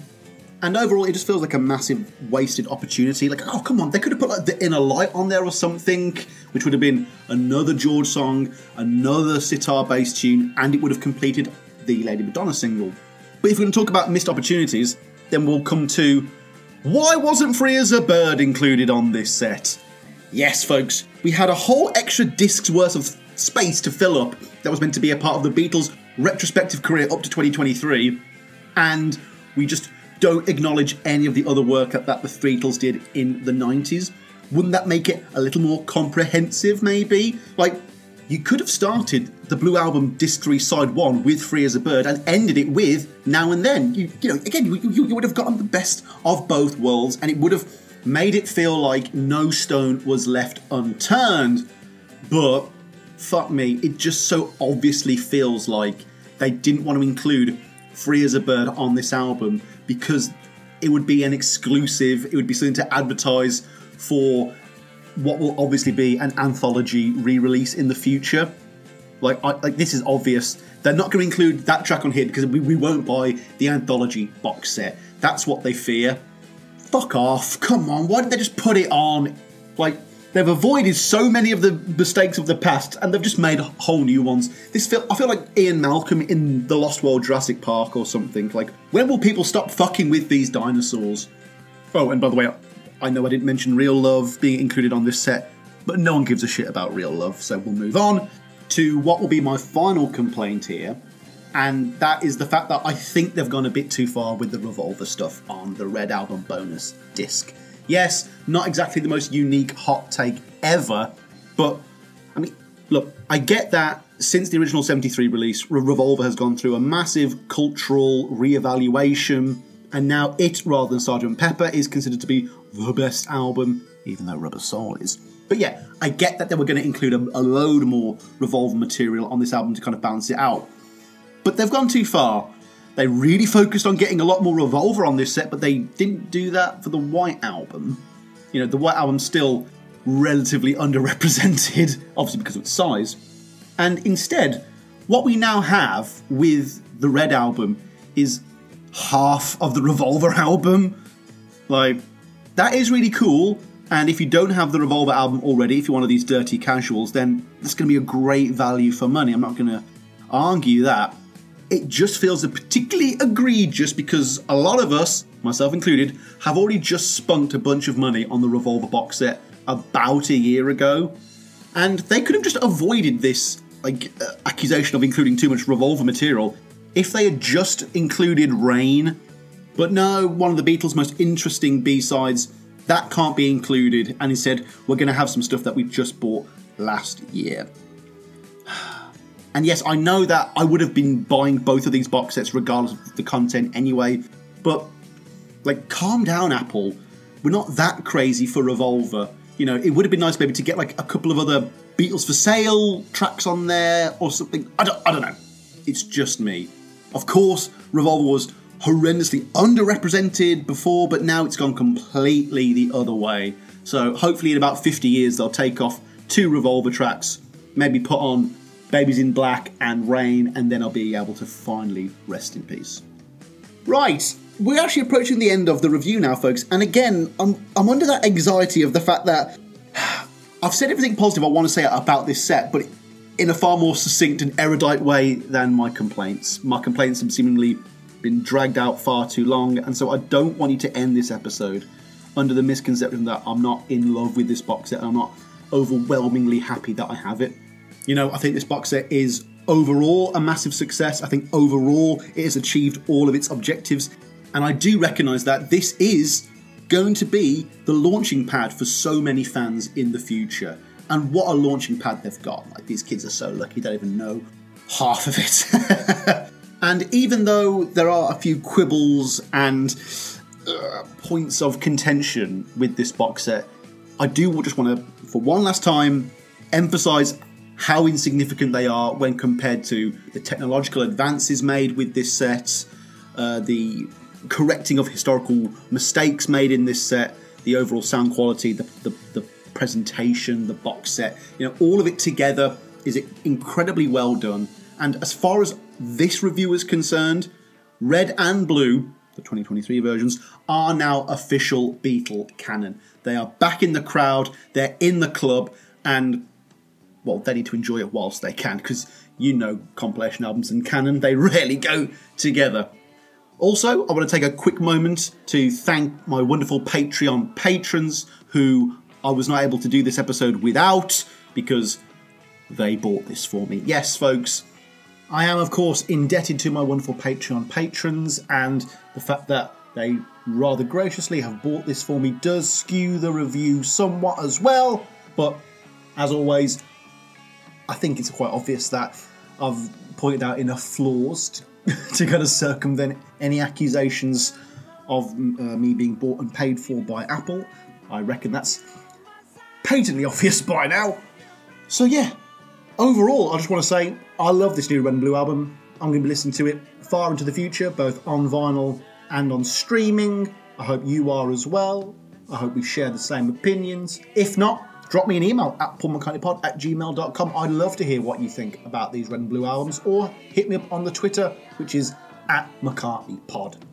Thank you all, everyone, for joining me for another episode of Paul or Nothing, the place to get all of your Paul all of the time. We've been discussing Red and Blue 2023 today. Next episode, I think we're going to be starting Run Devil Run. I think it's time now, folks. So, till next week, peace and love, peace and love. No more autographs. Hare Hare Krishna. You know the drill. Play us out, Denny.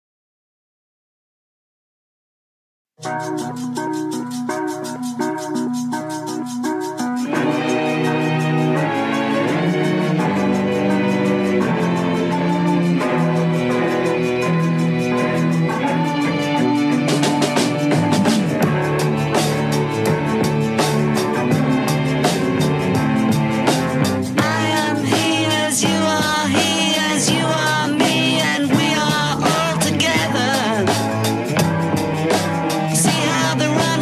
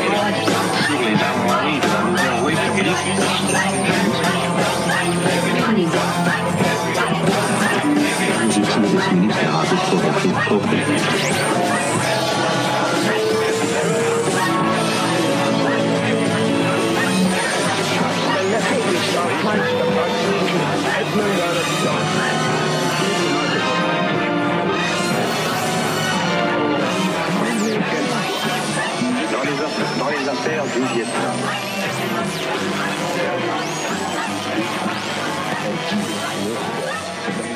Service of